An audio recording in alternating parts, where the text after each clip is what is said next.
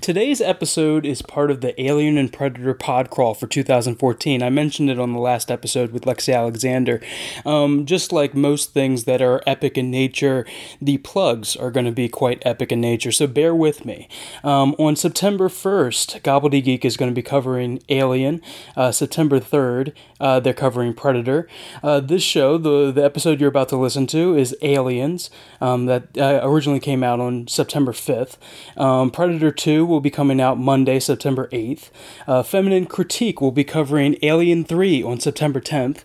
But You're Wrong, that great podcast, will be covering Predators on September 12th and Alien Resurrection on September 15th.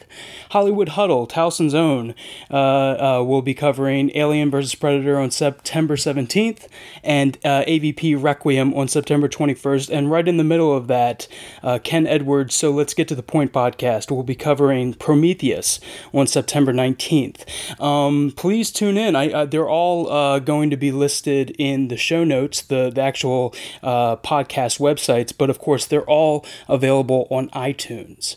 So please get in on the PodCrawl love. I hope you listen to all of them and spread the love around to all these great podcasts, whether you listen to them or not.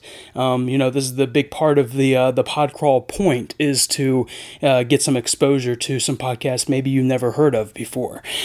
Great talks, all of them, and that's going to be going on throughout the whole month of September.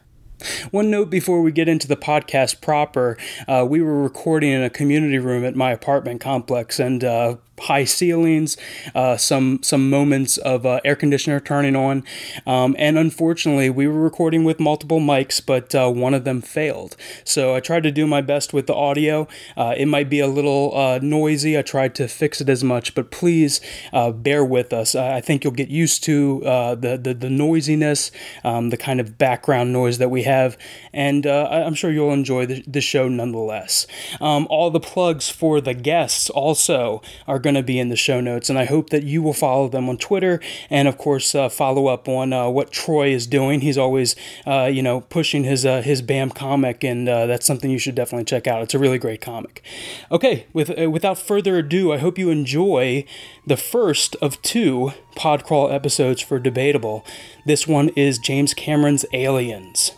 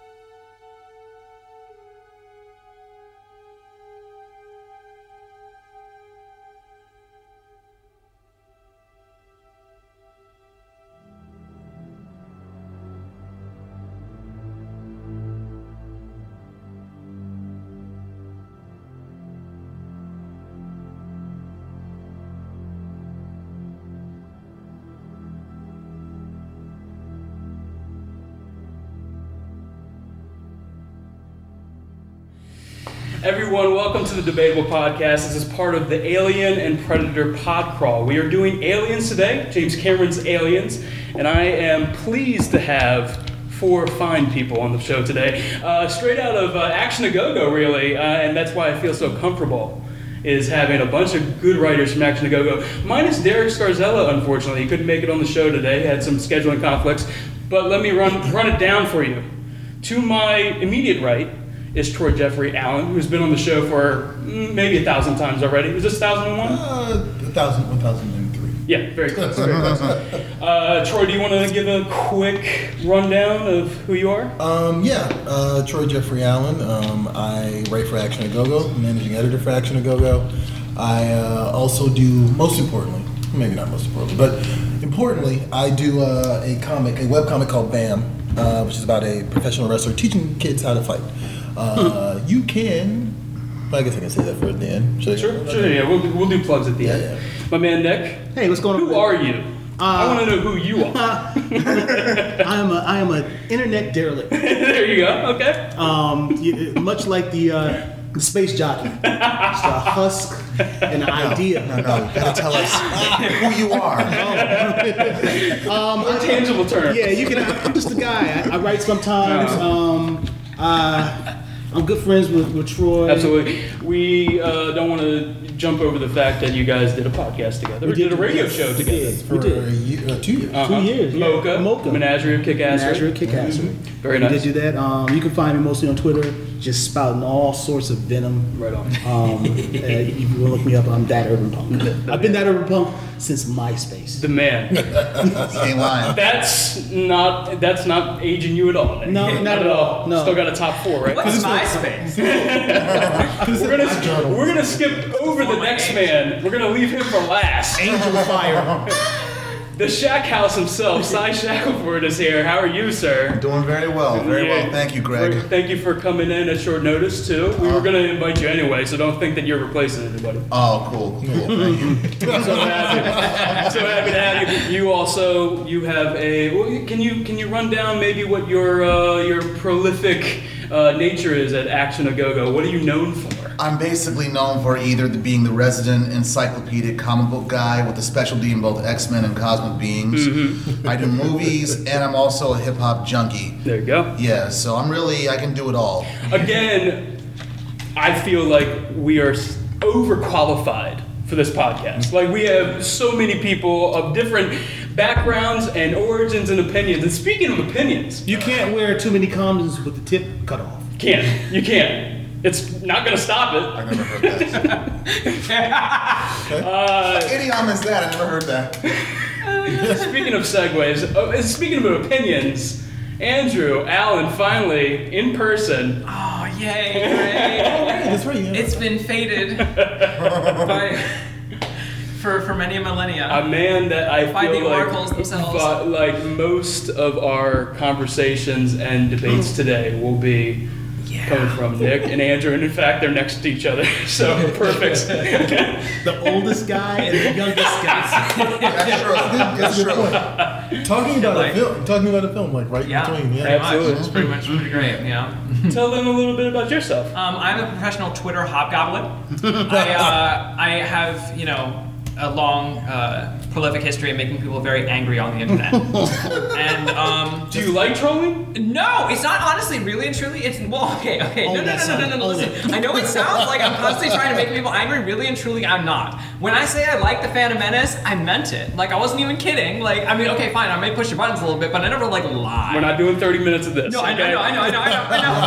Let's move on quick. Clear in my name. I do happen to make people angry, and it is incidental. If you want to be angry, you can follow me on Twitter at @A_B_Allen. We would be amiss to not even mention the meme throwing. That's true. That Andrew does, and that the Allen family does. I have an issue.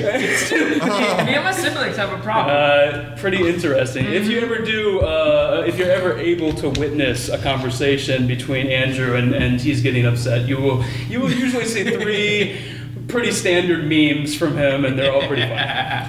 That one right there, that's the one of the day. There we go. That's the one of the day. I'll just have put that in the show notes like little flashcards on here, Greg, so I can just flash them. What was the caption on that one, Troy? Yeah.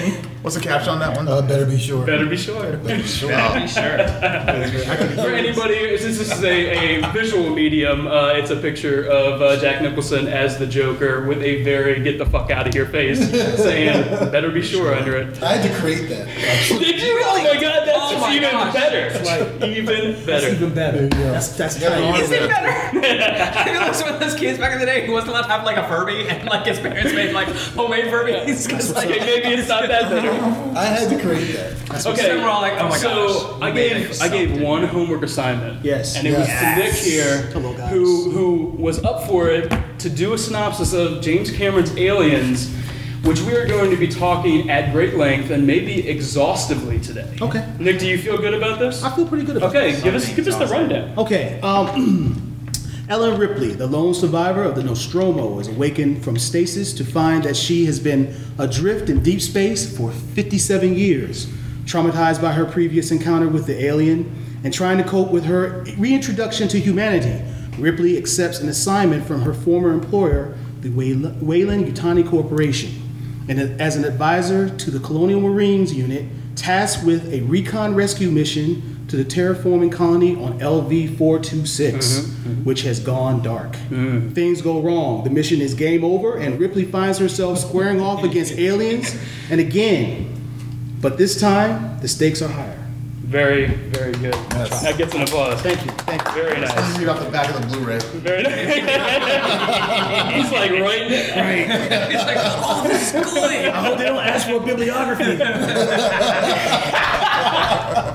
So, as we said at the beginning of the show, we are made up of different ages. So, I do want to get a good spectrum because we all come from different backgrounds. Right. We certainly came at this movie differently, maybe at different times in our lives. Sai, you want to give us an idea of your memories when the first time you saw Aliens? Gladly. It was at a birthday party for a girl I used to get babysat with, right, when I was 6. Holy shit, that's really early. Yeah, for some reason, her relatives were watching it while the birthday party was going on, right? And I remember seeing Michael Biehn with a big gun and some Spanish chick with like a high top fade almost. A Spanish chick who I later learned was played by a Jewish woman. Yeah. Which,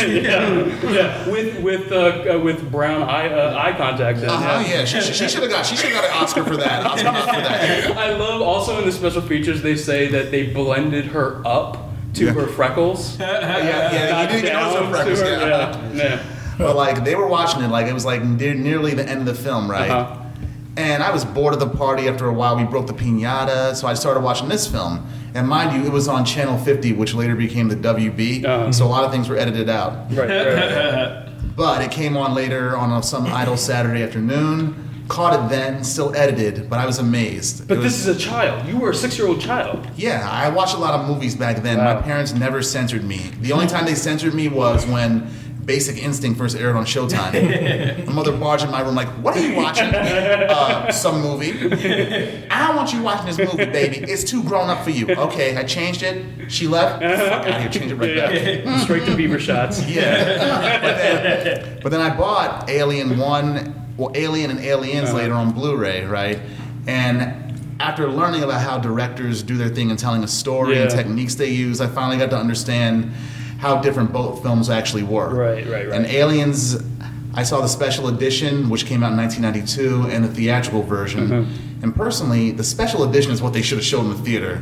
Okay. We're starting early with some opinions. There we go. Andrew's really happy about this. Yeah, they gave more character depth to certain people, and some scenes should have stayed in there. Okay. Andrew, how did you come to Aliens? You saw it about a week ago. I've seen Aliens many times. It is one of my Since favorite. last Tuesday. Yeah. Let's get all the Asian comments in now. Yeah, okay. Right? I saw Aliens for the first time. Oh. Oh, goodness gracious. Say that sometime. I So saw lucky. I saw the original Alien just as a thing. I was at a friend's house. It was sort of like something we'd been building up to. We'd been talking about for a while. So I watched the original Alien, and like I thought it was all right. Like I at that time I didn't love it. Admittedly, part of that was an atmosphere thing. I watched it on a small TV. It was far away in his living room, so I was like, it wasn't scary. I loved it later when I watched it. And then I watched Aliens at home. I made it like a point of I was going to watch all the Alien movies after that one, just on my home video. I don't remember too much about the very, very first time I watched Aliens. I know it was in my bedroom. I just remember I really enjoyed it. Like You're I think we've established on the show before you're a man that likes spectacle. I do. Like And you spectacle. also like large, like epic, sprawling, many film trilogy series and all Exactly. that. So let me ask you: when you saw Aliens, did you like it more than Alien? Yes, I did initially. initially. The gap closed after I rewatched Alien again, and I rewatched Aliens again, and sort of the gap closed a little bit. I think the edge still goes to Aliens, but I'm not like super sure. I've been watching with some friends who have never seen any of them. I've been rewatching the movies this summer, and it's been a while since I've seen them, but it's still like a close. How old were you when you saw this? Oh goodness, I was probably ballpark.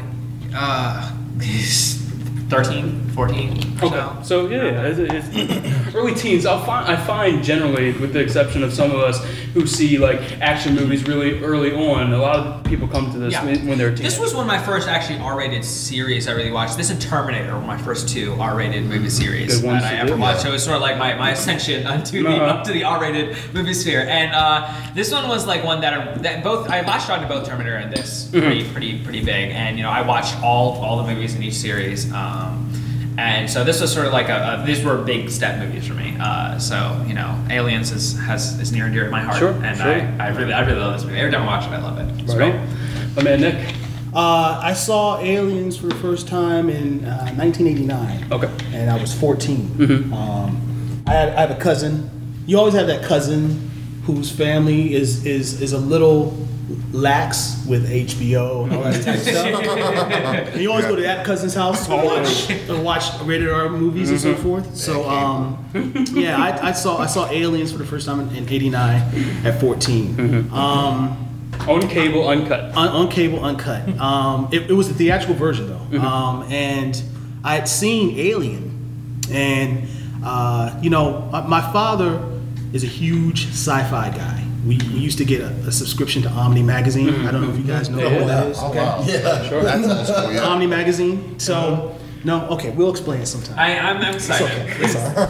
So that's the type of sci-fi pedigree that we had. My dad liked horror movies, so I was thoroughly early initiated to those sorts of films. Sure. So I'd seen Alien probably when I was like 5. Yes, I imagine you had the similar diet of action movies and R-rated movies. Exactly. I had just quick aside. I mean, my point of view is a dad who's older than most of my friends' dad, and he wants someone to watch movies that he wants to watch. Right. He wants to watch it with his son. Right. So, you're 3, we're gonna watch Psycho. You're 3, you're 5, we're gonna watch Rambo. It doesn't matter. The funny thing with my father is that for my age, he's actually younger. He's like a very young dad. So even more so. Yeah. He definitely didn't want to watch kids' movies. Exactly. So when I saw Aliens, I think that age period of 13 to 16. I was more impressed by a more up-tempo action-y film. So initially, I enjoyed Aliens a lot better, right? As I've grown older, they've actually are neck and neck. I like Alien for what it is. I think it's a classic. I love it. Serve different purposes. Right. They serve completely different purposes. Films almost. One is horror and one is terror. Yeah. I know that's a funny thing to. But it's true. It's true. Delineate. But Alien is horror, and Aliens is terror, action terror. Yes. So they use suspense differently. They do. But I so far as the difference between the theatrical version and the uncut version, I like them both. We're gonna get into it. Yeah, we're gonna get into it. We're gonna talk a little bit about James Cameron's. Some people would say dubious reputation with special cuts. Go ahead. I was just wondering, is at this table, can we just go around and say each of our favorite Alien movies so we know exactly, like where you're coming from? Yeah, where we come from in relation to each other, absolutely. so we know. Troy, where did you first see Aliens? Or do you have memories of it? I was trying to run through my head, and I'm pretty certain that I saw Aliens at my dad's place in Rockville on regular television. I did not understand it at the time. I want to say I was probably about 7 or 8. Maybe about 7 or 8, and it had commercial breaks. I definitely remember getting up at several points, coming back, having missed a such was my attention span at the time. It wasn't until years later, I always kind of equate Jurassic Park with the movie that made me realize movies are things that actually are made. Sure. It wasn't until after that happened and that I started to look at movies as like these projects that I went back and started to rewatch the Alien series. I think that also the trigger for that probably was Terminator 2. Because at that point I realized, okay, Steven Spielberg made Jurassic Park. Oh, James Cameron made Terminator 2. Oh, he also made that Aliens movie. He also, it wasn't until like years later that I decided to kind of like knuckle down and actually kind of look at the entire series as a franchise. Right. Yeah, I mean that's my earliest memory. It's not very interesting, but I mean it's pretty typical, I would say. Yeah. Mine's very similar. None of us saw it in the theater. I'm actually I expected you to at least have seen it in the theater. Yeah, but you were too young for that. It came out in '86, and it was a rated R movie. Right. I didn't see it in the theater until it played down here at the AFI. Yeah. We both saw it. Nice. Oh, when was that? 4 or 5 years ago. Oh, you should have invited me. I had a very similar story. Fox 5 here in DC used to have their movie matinee or movie Sundays. Oh yeah. You know, you remember this? I do remember that. And before FX, I know. let me explain for your reference. So they would get, of course, all the Fox movies, and they would play them ad nauseum. I mean, every few weeks you'd see Predator on there. Every few weeks you'd see Aliens on there. So of course I saw the cut version. Also, as memory serves, and this could be complete bullshit, I don't remember the Newt and Ripley in the lab getting attacked by the facehuggers. I could have sworn That's that such a great was. scene. I could have sworn that might have been cut out to make it, add more. Plus, it's the middle of the day too. It was like 4 o'clock. And plus, when they show it on channels like that, really, they tend to add some deleted scenes in there that they don't show on like the premium cable back in the channels. day they did, Back in the- yeah. So, Aliens actually was my first Alien franchise movie. Mine too. I didn't, and it was somewhere in there, the 8, 9, 10-year-old area, and saw Alien, and actually, funny enough, so that must have been right before '93 because I did see Alien 3 in the theater with my mother, and we had to go to another movie because I was so freaked out in the first like 20 minutes of Alien 3. If you've ever seen Alien 3 and can imagine a child's mind, that is a very scary movie. Wow, how old were you when you saw Alien 3? So 93, I would have been 10. 92, I thought. Wow. Or 92, 93. 92. So 9 or 10 years old. Wow. But, so Aliens was the first one, saw it cut, and I gotta say, the reason I wanted to bring up the Dark Horse comics is I had never seen that, I'd never remembered if I had seen it, that lab scene, but the Dark Horse comics not only brought in deleted scenes, but it was the first time that I saw a complete movie version or the complete version of that story. Really? I didn't see it until much later in its full form. So yeah, that's where I came. It was actually the first Alien movie I saw. Cool. Actually, you know what? You just reminded me of something. I'm pretty certain my first understanding of Alien or Predator was from comics. Yeah. I'm more than certain of that. Actually, Right. I completely forgot about that. Right. But yeah, like I was reading, of course, a ton of Marvel shit at the time. I was going to a comic book store like liquor store to get comics like on a pretty regular basis. Sure. And like there would always be Aliens, Predator from Dark Horse, AVP. You guys make me feel very old. See, the interesting thing about that is that when we're gonna have a baseline of what our favorite Alien movie was. Right. I was gonna say the Dark Horse comic run in the '90s was my favorite because for me. Unlike back in the late '80s and through the '90s, right? We didn't have. There was no internet. There were no fan pages. There was no There was no Wikipedia. You thought you were all alone. You were all alone except for Dark Horse. So by the time Alien 3 came out in like 92, 93, right? I'm 17. Okay, so I saw that in the theater. Leading up to that, I had gorged myself on Dark Horse, Alien, and Predator comics and novels, which to me was like manna from heaven. Yeah. So I was down. I lived in Wheaton, and I was always in Barbarian Comics, and I was always getting Dark Horse comics. And so that for me was like wow, there's more stuff. Right. Yes, this is awesome. So But it's interesting too because I think that so often I come at things from seeing especially early on, movies out of order. You know, I think the only series plural that I've seen in order are like Back to the Future, Indiana Jones, Die Hard. But there's so many where you see just one and you go back, especially as a kid. You don't know. You don't fucking know. Weapon 3 first. For some Yeah, reason. there you go. I don't even know what that feels like. That's so weird. What does that feel like? You go backwards like, man, Leo gets- It kind of was like that. It gets Like, I was harder, like, it was years later when I watched first Lethal Weapon. I saw Lethal Weapon 3 like initially, and then it's just like years later. I was like, I like Lethal Weapon 3 enough. Like I was amused. I was like 12, so then I watched something else, and you know. You go back to Lethal Weapon 1, you're like, where's Leo Getz? Where is he?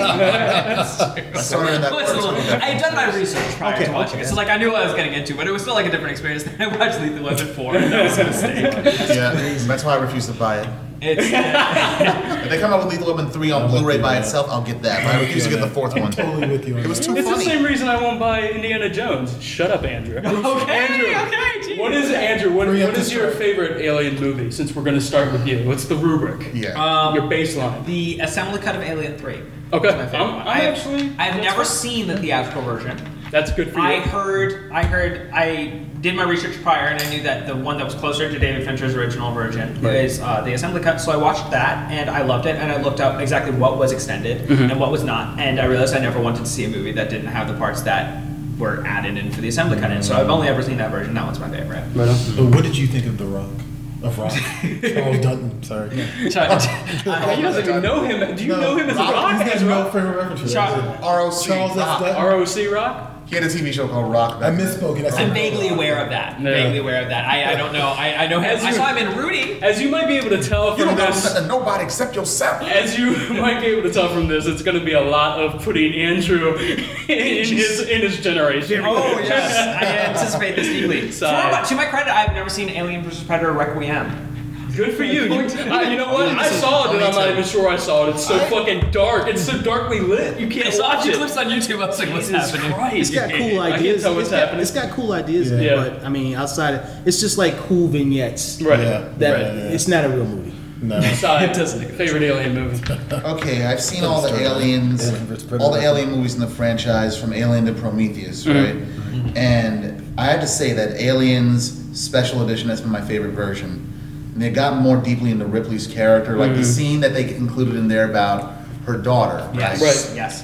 That was, I think that was a pivotal scene that should have been in the theatrical version. It shows what she's lost, all the time that's passed, and how it's going to affect her.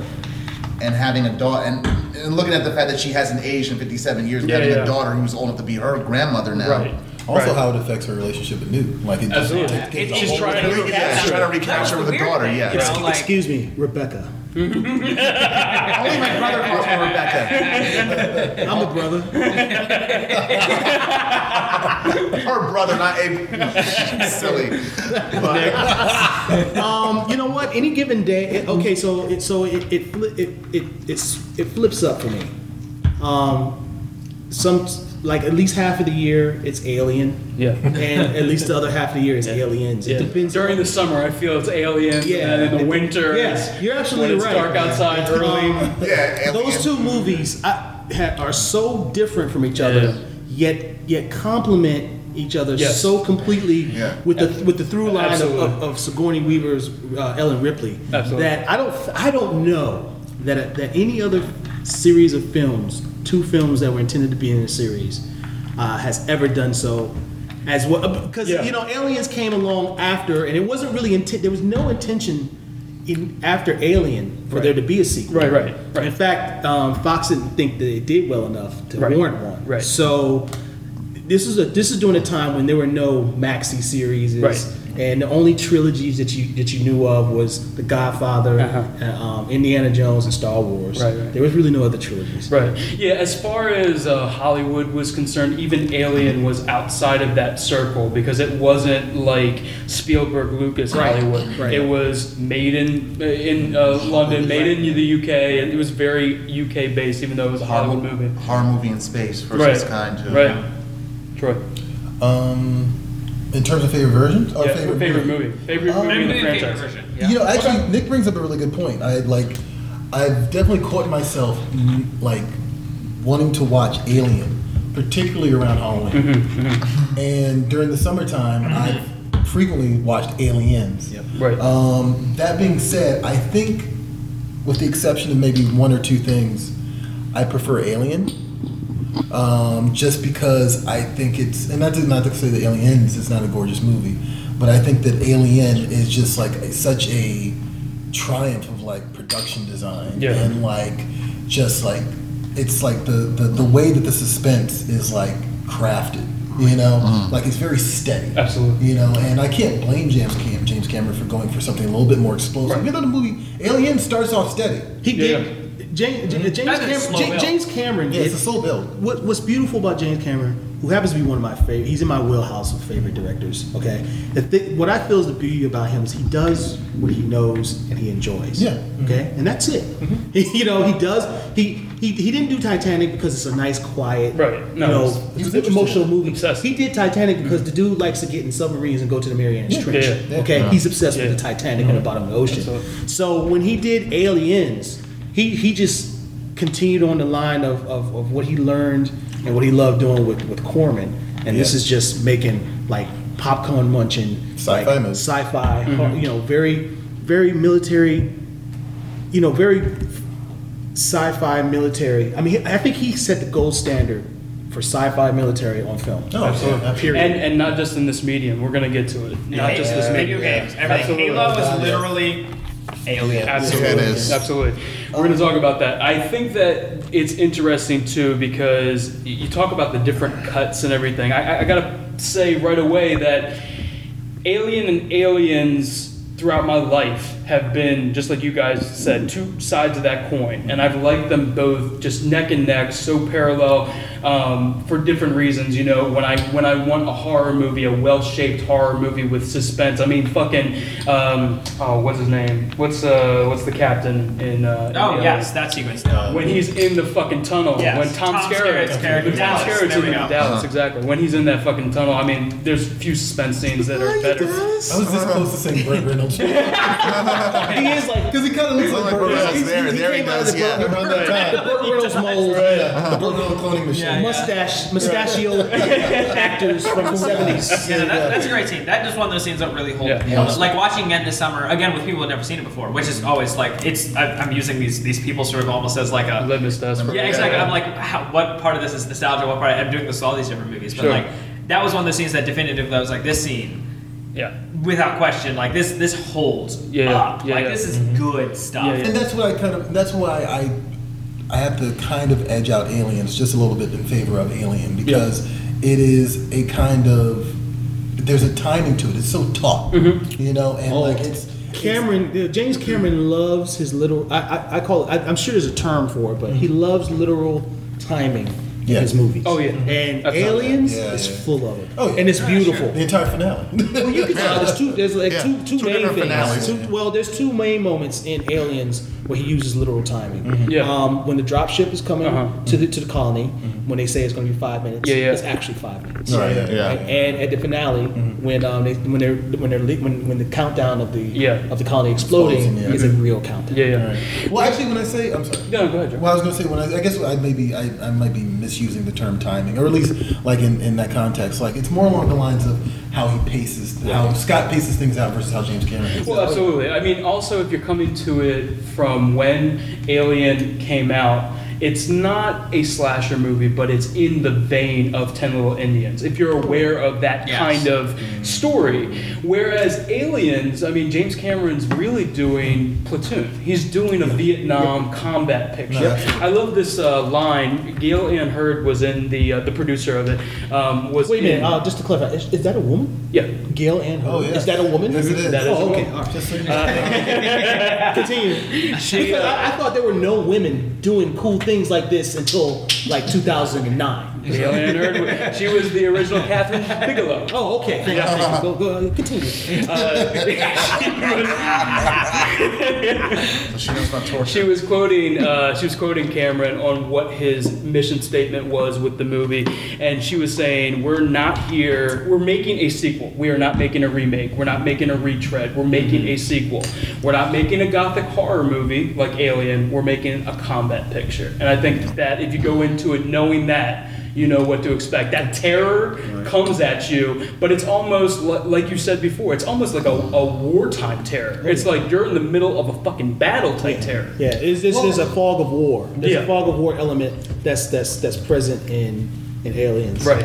I also think it's very deliberate that the first quarter of Aliens is paced somewhat similarly to the previous film. Yeah. Like it doesn't seem like it's in a rush to get anything. Yeah, no. And but then once like the movie like takes off, It blows it up. just never stops. Well, it's Like also, literally, And I feel like it's almost like an explosion. It's like it's alien, and then the thing literally blows up as soon as those ammo packets explode, and then it turns into a different movie. Let me tell you. Okay, so for me, I think the demarcation, it's not quite Alien at the first quarter. but it's got baggage. It's got the pace is it's got baggage. You got her having that. You got Ripley having a dream. The cat freaking out. You have to put Jonesy's freaking out, and then I think the point where Cameron said, "Okay, enough of that. Let's punch this up a couple gears." Is the moment Ripley accepts the job, right. And she doesn't allow Burke to finish saying good night or thank you. She just yanks that card. Yeah. Click. Okay, Yeah. good. We're going to kill, right? Really? All right, good. Click. Yeah, And yeah. when she yanks that card, Uh-huh. that's kind of like a door slamming. Like, Yeah. okay, Yeah, and you go right okay, you saps in your seats. right. Yeah. And you go into almost a Right. boot camp. It's Corman You time. go into you go into ship, Yep. troops. Yep. What's the operation? Right. And you meet all the people. Yeah. And a Even whole their- lot of shit. You talking go about to Space Platoon. Yeah. Even their routines too, because it's interesting that you bring up the parallel with the movie Platoon, which came out in the same year, because the way Stone did that, similar to what James Cameron did with Aliens, was try to immerse the audience into that combat kind of environment. Right. Like even with the sounds, minus everything except for the smell, right? Right. So I think it was a good idea in order to keep the audience engaged with it and to tell a story. Right. Let's talk a little bit about that Vietnam and also combat influence on it, because it seems like Sid Mead and Ron Cobb, guys that are doing these designs, from the ships to the interiors to the guns to the costume design, everything seems to be very Vietnam. You got Huey helicopters, obviously, being co-opted for those drop ships. Were any of those guys like part of Vietnam at one point and Well, the technical Fucking advisors? Al Matthews was. Apone. Apone was. a sergeant. Okay. in Yeah. Vietnam. Well, actually, I know Sid Mead and Ron Cobb. Ron Cobb. One of the points that they actually made was in the design was that, like, just in the zeitgeist, Yeah. like Vietnam was still very fresh. Oh, yeah. So that frame of reference, just like how Star Wars had the frame of reference for World War II. Right. Okay, You know, yeah. like it was very much like that. But like that imagery was very much still like very much part of like the. Well, that's Several movies were coming out And back so then. that's that had- That's absolutely It true. very much informed the It's that design. It's that cycle too, because obviously Star Wars is coming out 2 years after the end of Vietnam Vietnam, War, right. and it was still super sensitive. Yeah. Right? They didn't touch that at all. They didn't touch it for 10 years, for a I decade. mean, yeah. the first movie to touch on it was what, The Deer Hunter? Deer Hunter. yeah. Apocalypse Now and Deer Hunter. Yeah. And then in the 80s, it became like a staple to add a Vietnam, to have characters with a Vietnam War background, like Lethal Weapon. Uh-huh. Both Riggs and Murdaugh had That that. was really what you had. Yeah. In the first film. Yeah. Who were around John Rambo. in '86 Yeah, and Rambo, so yeah. forth, who Well, fought Vietnam. the action obviously got harder too. Yeah. It's not just the influence from Hong Kong cinema or anything else. It's really seeing fucking news footage with people's limbs being blown off. I mean, you've seen Rambo, you're seeing hard R action. Right. And that stuff was in the air. Like Yeah. that's Yeah. the key thing there. I think the thing people forget when they talk about violence in film, it's like it really is about what is going That on. happens, yeah. Like what we're experiencing at that time. Exactly. Right, yeah. And there hadn't been a militaristic sci-fi film in that vein until Aliens. I mean, sci-fi was in sci-fi at that point in '86 was in two areas, maybe three. Okay, I would say it was the space opera, which Star Wars had that locked up, right? And nobody else, everybody saw that they couldn't do it like Lucas. So they didn't try. Right. You had Star Trek, right, which is that high sci-fi stuff in space, right? Or you had the super earnest sci-fi that I think, was coming from 2001. Well, Friendly Aliens. you got this. Close Encounters. You Right. got. I was gonna say That you was got this good. perfect time period because '79, when Alien comes out, we have an evil alien. Alien is a bad guy. Right. 3 years later, we have E.T. Exactly. The most lovable, cuttable. Right. And it's so funny. Also, as an aside, 1982, fucking The Thing comes out. Yeah. John Right. Carpenter's The Thing. Again, Close Encounters of the Third Kind is Yeah. also in there. Yeah. It's like, Right. So you had this mix of obviously good aliens are suspenseful. doing a lot better than bad aliens. Right. So it's not completely out of the question. Why would we make a sequel to Alien in the first place? Right. It's not doing as well as the ones where we can franchise our toys. Money wise, yeah, Yeah, obviously. But there was I guess the idea of these more adult alien movies was something that was like, okay, Can we also equate possibly the rise of the slasher film? Surely. Like, I mean, probably at least give Those horror, definitely. aliens some legs with Fox to Yeah. make something like another haunted house type. well. Yeah. Well, the thing about aliens is that James Cameron came up with the idea for the sequel to Alien, right? Yeah. He went to Fox with it. Fox was like, nah, because Alien didn't make that much money. But they said, hey, look, if this Terminator thing kicks off for Right. you, if you do well with Terminator, then sure, buddy. And, Right. and guess what? He They did had- Terminator, and it was a hit to the fences. Right. Yeah. And so he was able to make Aliens. I mean, you think about how many films James Cameron has made. Not a lot. And you can count them on two hands, right? And still have fingers left over. It kind of irks me that people don't give him. Sometimes you find people talk about James Cameron. Sometimes I've found people talking about him in the same vein as like a Michael Bay, and that, sir, is irrational. Can't tell a story without making explosions. Here's my thing. If you want to go down an IMDb page and realize that almost every single one of this person's films is a benchmark, look at James Cameron's fucking film. Whether it's special effects, except for Piranha 2.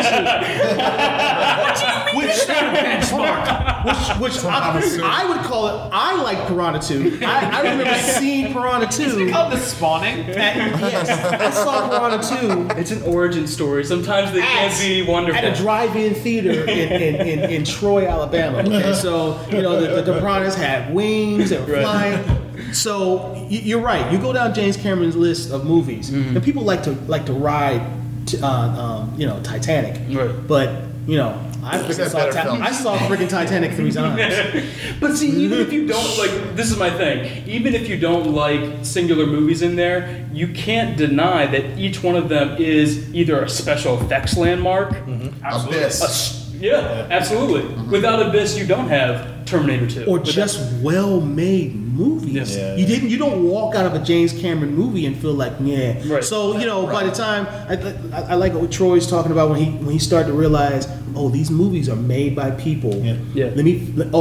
I need to figure out what the director does and see what other stuff he's done. Right. By the time after I'd come to that conclusion with Aliens and James Cameron, I'd seen Terminator 2, and I saw Terminator 2 in the theater.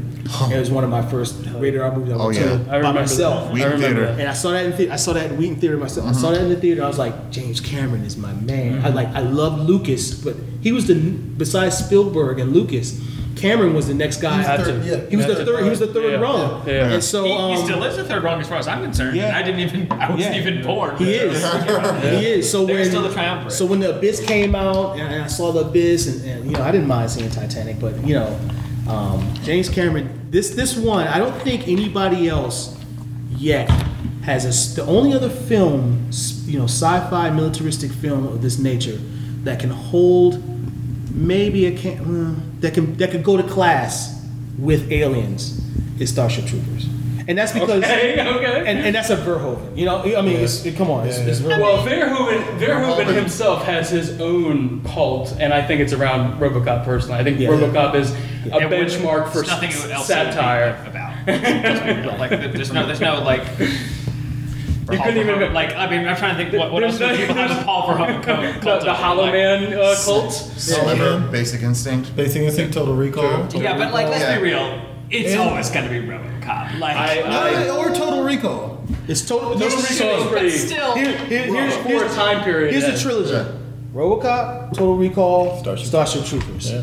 Yeah. If you watch those 3 movies in the afternoon, on a weekend, on a Saturday weekend, Can't watch the weekend. You will be incredibly violent. You will eat red meat. and you'll feel content. You'll feel content. You'll be on bottom. I thought you said you're going to be feeling tits, and I'm like, wait, hold on. That too. That's part of it? Yes. 3 tits, yes. In your yes. head. See Starship Troopers, you probably just. I'll buy that for $1. You know, the interesting thing, Hormones kinda slutty. we're talking about the type of movie that he's making, and I'm understanding, like, this is really a benchmark when it comes to what a sequel is. Yes. Right. Because, like, Cameron has this interest in the alien life cycle, but he wanted to build the story from that. It's not like he was interested in redoing the same exact thing. Right, well, and here's the thing, and I've had this thought for a little while. I think Cameron was the first of a certain breed of filmmaker that we're actually seeing even more of now, who can take existing properties and do something that, even if it isn't the best thing ever, they can do something that they really loved and wanted to do out of it. Like, it isn't just, like, for instance, I have my own opinions about, like, the 2014 Godzilla, but that was legitimately a film that somebody who is a filmmaker with a vision could take an existing fan can take an existing property, and for all its flaws was still something that he had a vision for. And you can see that with all these different movies coming out now. Like, for instance, also this year, Matt Reeves with Dawn of the Planet of the Apes wasn't his first movie, but he made a true sequel to that movie that was also its own thing in a very alien sort of way. They're companion pieces. I think it's really, really noticeable when you see a sequel that you know is a cash grab.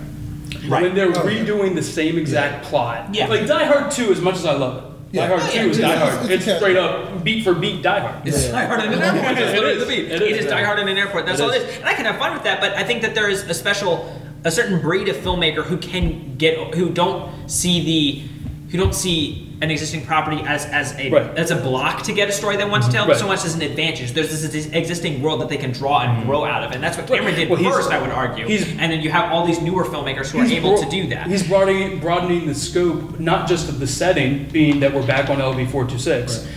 We're dealing with a much larger bad guy, a mass, and we're also widening the scope of where they are, how many soldiers we have. We're building the cast. We're just building this world, exploring it. Yeah, expanding the world. Exactly. Alien was a springboard for him, not something that prevented him. Because he didn't think, Alien how do I get around? Because obviously Alien was such an isolated horror movie, like I said. So with this, since we're adding this idea of terror, I mean, so many of them, who gives a fuck about spoilers? Yeah. A lot of them get picked off early. Yeah. But the point is to establish how wide this world is. It's so wide. It's so wide that the Marines don't even think anything of the bad guy. They think aliens, xenomorphs, bug hunts. Initially, we do that on weekends. Okay, so here's the thing about that. Thing. So there's been a long running debate about what the name of these aliens are, and if you pay attention, they are not. Their name is not xenomorph with a large X. They're referred to as xenomorph with a small x, because now this is what I love about Cameron. He does world building, and you can see the elements of that extensive world building naturally expressed in these movies without going into a whole bunch of crazy exposition, because exposition kills momentum, right? So what he did was when all those colonial Marines wake up and they're having their debriefing. First of all, they're called colonial Marines. So we have colonies throughout the galaxy, all right? And they go take care of situations, all right? So apparently they've encountered aliens before. Maybe not this type of alien. We know it's not this type of alien, or else they would have called Ripley to come as they would have known. an advisor. Consultant, She would have been a consultant, right? And also, you have Hudson sitting there saying, xenomorph? He's like, what it's a xenomorph, yo? What is we all talking about? Xenomorph.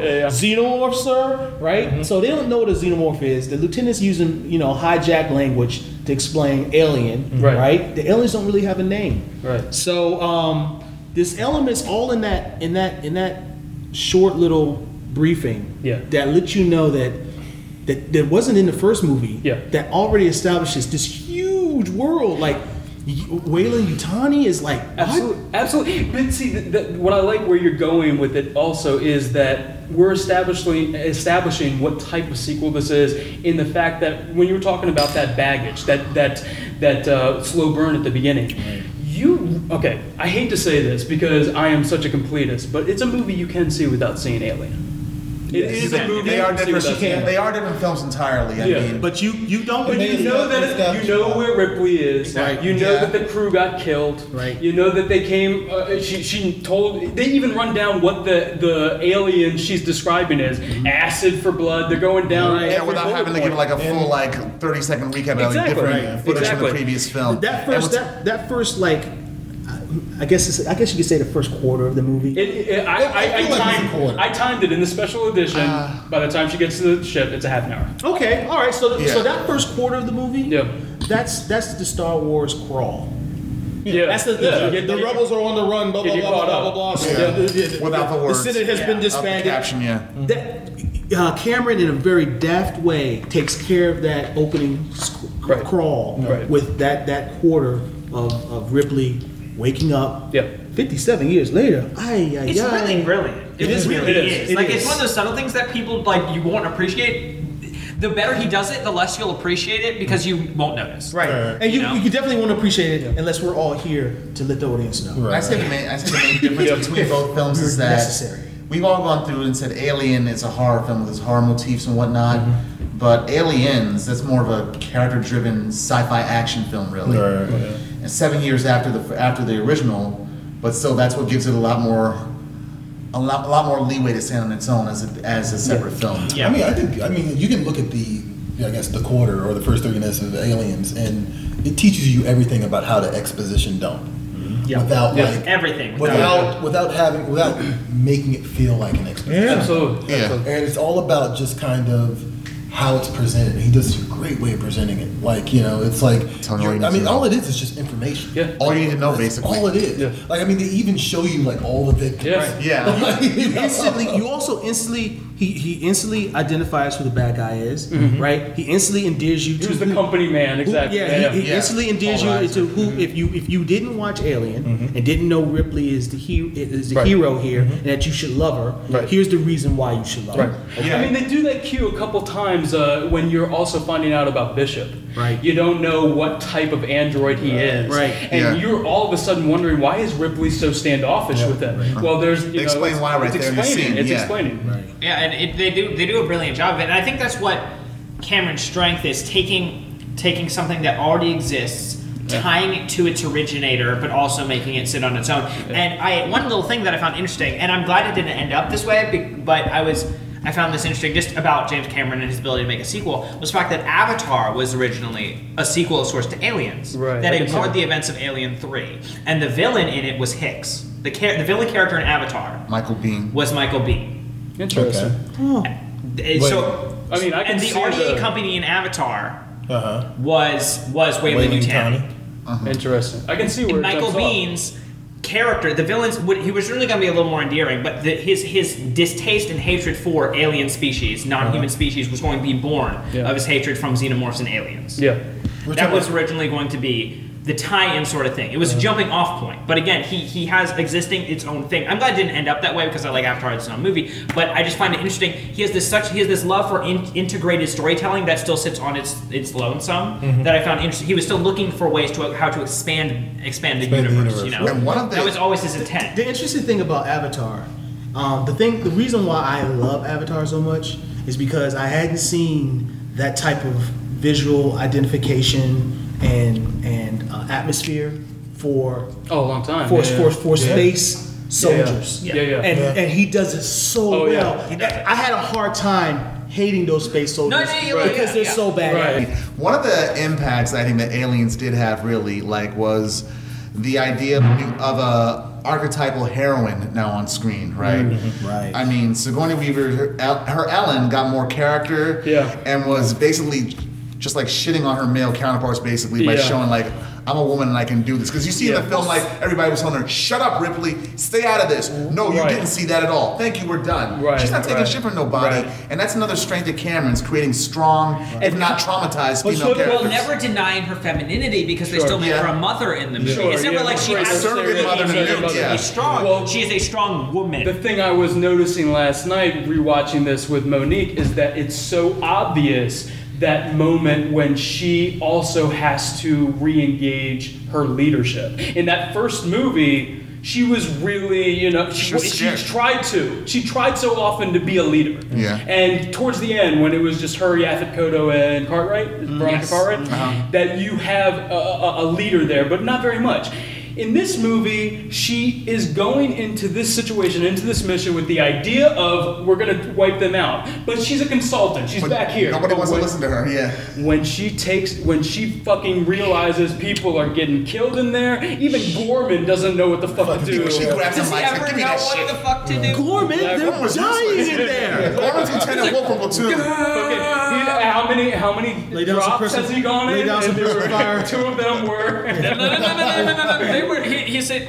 I don't think any of them were any of them live fire. I think all they were all simulated. Yeah, I think he said like 10 and then 9 simulated. Yeah, something like that. Since we're already there, let's talk about probably one of the biggest shining parts of this movie. How great is this fucking cast? Yes. How great is Yes, this fucking please. cast? I mean, Cameron, he made use of people he had previously in Terminator, like Lance Henriksen, Michael Biehn, Yep. Bill Paxton, Bill too. Yeah. And- Actually, can I was going Yeah, to sure, mention go this. Can we were talking about military movies, Right. Sci-fi military movies. Can we throw Edge of Tomorrow in there? Oh, absolutely. Because of Bill Paxton? Thank you. And Thank you also for because- reminding me. That's the shorthand. You know what you're expecting Right. because Bill Paxton is in there. I did not see Edge of Tomorrow, and I regret my decision. Edge of Tomorrow. Okay, so this is how you do it. You watch Aliens, you watch Starship Troopers, Yep. and you watch Edge of Tomorrow. And then you don't have to, and then That's you're, the triple feature. then you're Okay, good. there we go. I can dig it. Then I can dig it. You've gotten your Space Marine. You've got your Should we, space. wait, which one should you end on though? You gotta be Edge of Tomorrow. Edge of Tomorrow, yeah. Chronological order. It'll leave you happy. I think that so obviously we have Ripley back, we have Sigourney Weaver, but this is pretty much all new. Everything around her is built new. From the Marines that we have, Burke, the fucking company man, Right. even Newt. I mean, I've seen some horrible child acting. In fact, I consider myself a connoisseur of bad child acting. She's doing a serviceable job here. She did She's pretty good. serviceable. Yeah. She was a kid. Yeah, She's a kid. She's a kid. She But she's okay, No, wait a minute. She acted like a kid. No, Yes. You know, that's how a kid acts. Just give him that snark, Right. Yeah. like a damaged child. She was cute. She was cute, Affirmative. Yeah. You know something? One of the characters. So let me talk about some of my favorite characters. Obviously, Nick, this is why I bring up this topic. Thank you. This is your Is he about to time. ape hone on a poem. Hudson. We were talking about memes earlier. Hudson, play that shit. Get over here. Get over here. Talking about memes earlier. Nick loves to put the A-bone on. Yeah, Look into my eye. Look into my brown. assholes and elbow? Look into my brown eye. The interesting thing about Apone is that I didn't. Apone's my love of Apone has changed over the years. Apone reminds me of my father. Yeah. Okay, Yeah. he did. Go on. Until I approached 40 and I looked in the mirror and I said, "Oh, I'm my father," when he reminded me of Apone. Oh, I'm Apone. Have your kids seen My Aliens? daughter has. How old's your daughter? My daughter is 13. And does she? She thinks I am Oh Apone. my God. So you know, wow. so That is the benchmark of fatherhood. It's a generational thing. It is. The apone state. The Apone It's like has been fundamental, you know? passed on. The Apone torch, like the Phantom, has been passed on. So when your daughter brings boys home, you're gonna start chewing the cigar? Yes. Yes. Now you Yes. need to do you gotta do the Bad Boys 2 routine when she brings a boy home. I've got certain routines. He's got I got the 11:30. I gotta say, are you? So Apone's favorite of my Hudson, obviously. I want to bring Hudson up because for a lot of people, he's the big coward of the group. Nope. He's a big Hudson- psycho of the group. Hudson is not a coward. Hudson is a pragmatist. Okay, he is battle hardened, and he doesn't want to waste his talents on some stupid stuff for somebody. He knows that what they're there for is for Burke. Yeah. And he's like, I'm not wasting myself for this. Right. He's like, let's get out of here. I've got situational awareness. This is screwed. Let's get out of here. Yeah, yeah. Game over. Yeah. Like when they call Pharaoh for evac,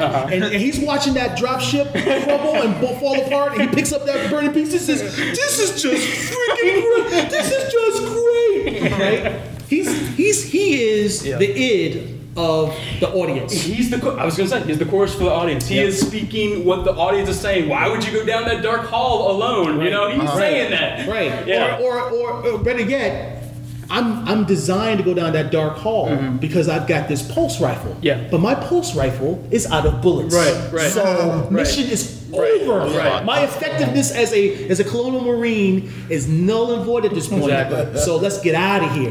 Why don't you put her in charge then? So Little girl, yeah. somebody who doesn't get a lot of love who I love, and it's because I have a fetish for women who drive trucks. There you go. Pharaoh. Yeah. No. Pharaoh. Pharaoh is a badass, but we don't get a chance to see her.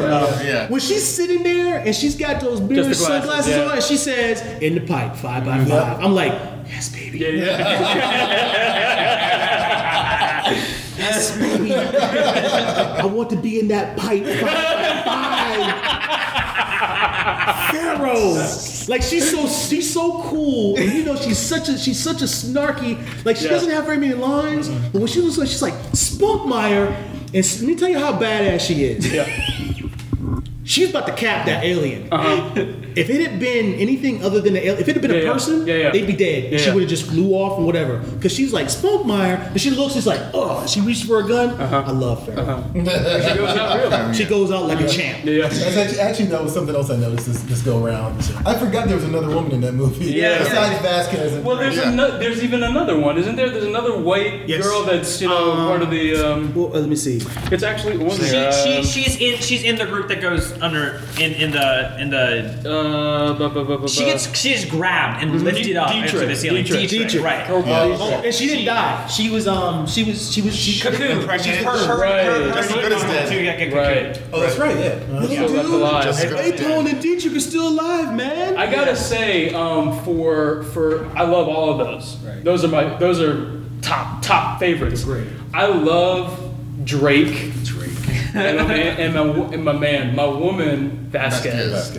Drake and Vasquez. I love Vasquez. I don't. You don't like that relationship? No, It was just kind of weird. too He badass. spends the entire time. Kind of what? Kissing her ass. The entire time kissing her ass. He's like, "You're too bad." She's like, "Yeah," like straight up, like he is. She gets down like a chick. He is her. I'm telling you right now. They were both action junkies. They were both action junkies. You see when they deliver the clips? He's like, "You're too bad." They're the she's book like- stompers. Yeah. She like smacks him like he's like, he is her. Like I don't dislike him, but real luck, she is the balls there. I'm gonna tell you right now. She is the balls. But that is a real battle-hardened relationship. No, I agree, but Vasquez has the large edge over. Yeah, well, here's the thing. Have you ever been confused for? Have you ever been confused for a man? What Like, no, Hudson said? you. She came out like that. I was just gonna say, if Vasquez was a real person, I'd be kissing her ass too. Absolutely. No, I don't blame him. I don't blame him, but let's be real. Let's be real. I would be winning game points. What do you think? You think next to Vasquez? What do you think she's gonna pull a knife and shank you? Yes. Vasquez is a real That was a person. racial joke. Vasquez is a real person. She is Michelle Rodriguez. Okay, just She is Michelle Rodriguez in Alien, in there's Avatar, and everything. There's But like, a reason that Michelle Rodriguez is an Avatar. yeah, there's There's a a reason. reason that Michelle Rodriguez exists as she does in every movie she's in. Yeah. Because they saw Vasquez, they're like- she saw Aliens as a little girl and was like, oh, there I am. That's my mission in life. There we go. Not knowing it's played by a Jewish chick. Drake and Vasquez never mind. are clearly bunning. They're clearly lovers. Yes. Oh, yeah. There's something happening there. They got like some kind of camaraderie, and plus, like, what's it called?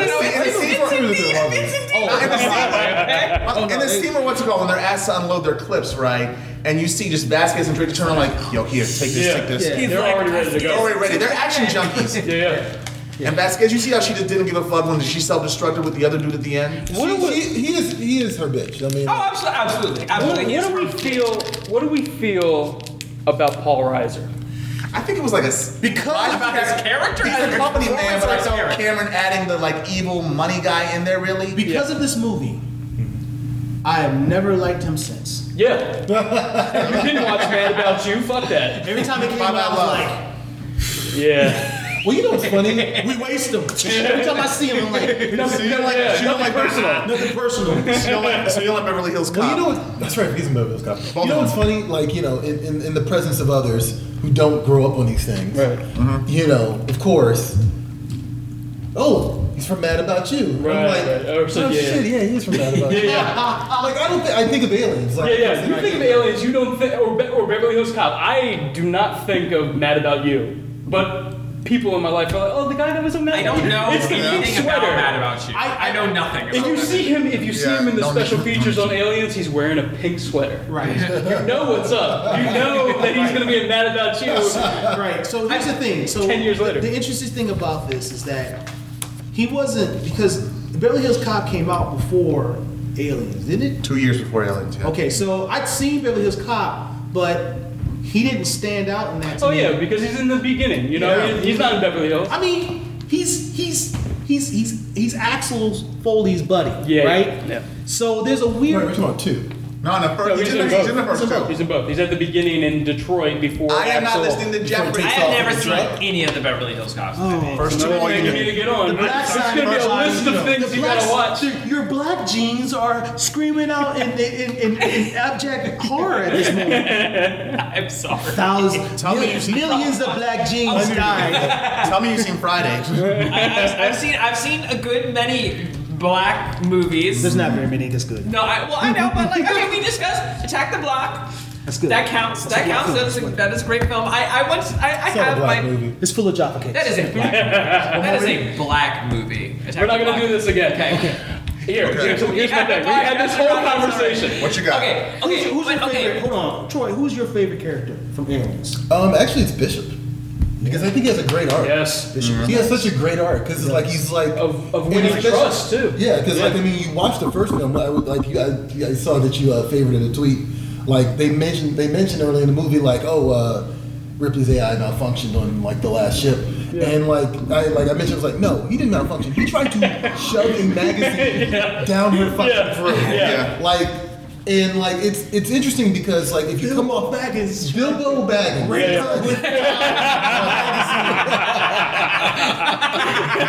Also, what the fucking future is this? Why is there a magazine? But You should have all the You can try and strangle with an iPad.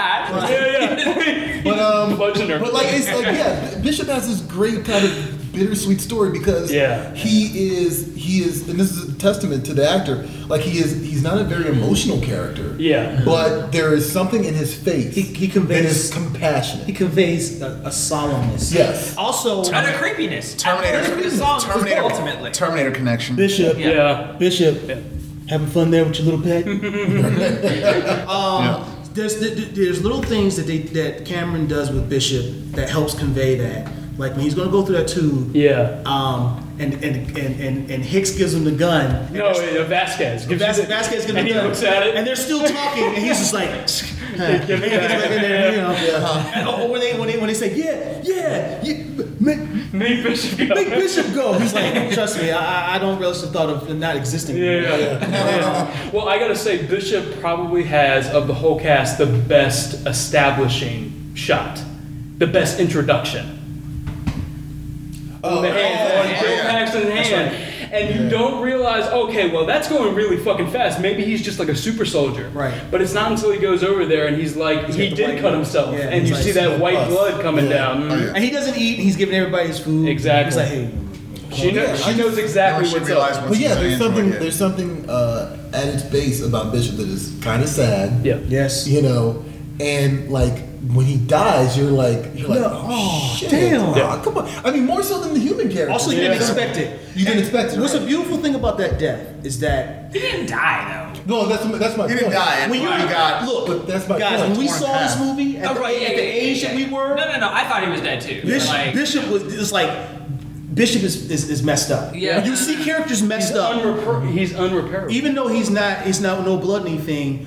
When you're a No, kid, yeah. that's all messed up. My son currently right now is in love with Daredevil. I don't know how that happened. I know how that happened. At any rate, he's in love with Daredevil, and somewhere along the line, he saw my Daredevil DVD, right? He's like, it's Daredevil, Dad. I gotta watch this. So I said, okay, let's watch it. So I'm explaining to him Director's cut. about Daredevil. I'm saying he wears glasses because he's blind. For my son, that's no. doesn't understand He's that. not blind. No, he's not blind. That's a defect that he just won't accept. He's like, his eyes are just hurt a little bit, Dad. He's not blind. So when you see Bishop All right. You know, right when you're right there with Ripley and like, all right, Bishop, yeah, Bishop, and that queen tail comes through his chest. You're just like, Yeah. you don't even know what's going on. You're like, You thought that was the end. what's It's going like on? another nightmare sequence. Like, I mean, is that even in the theatrical version? Or is that just special? Right. Yeah, that was Okay, involved.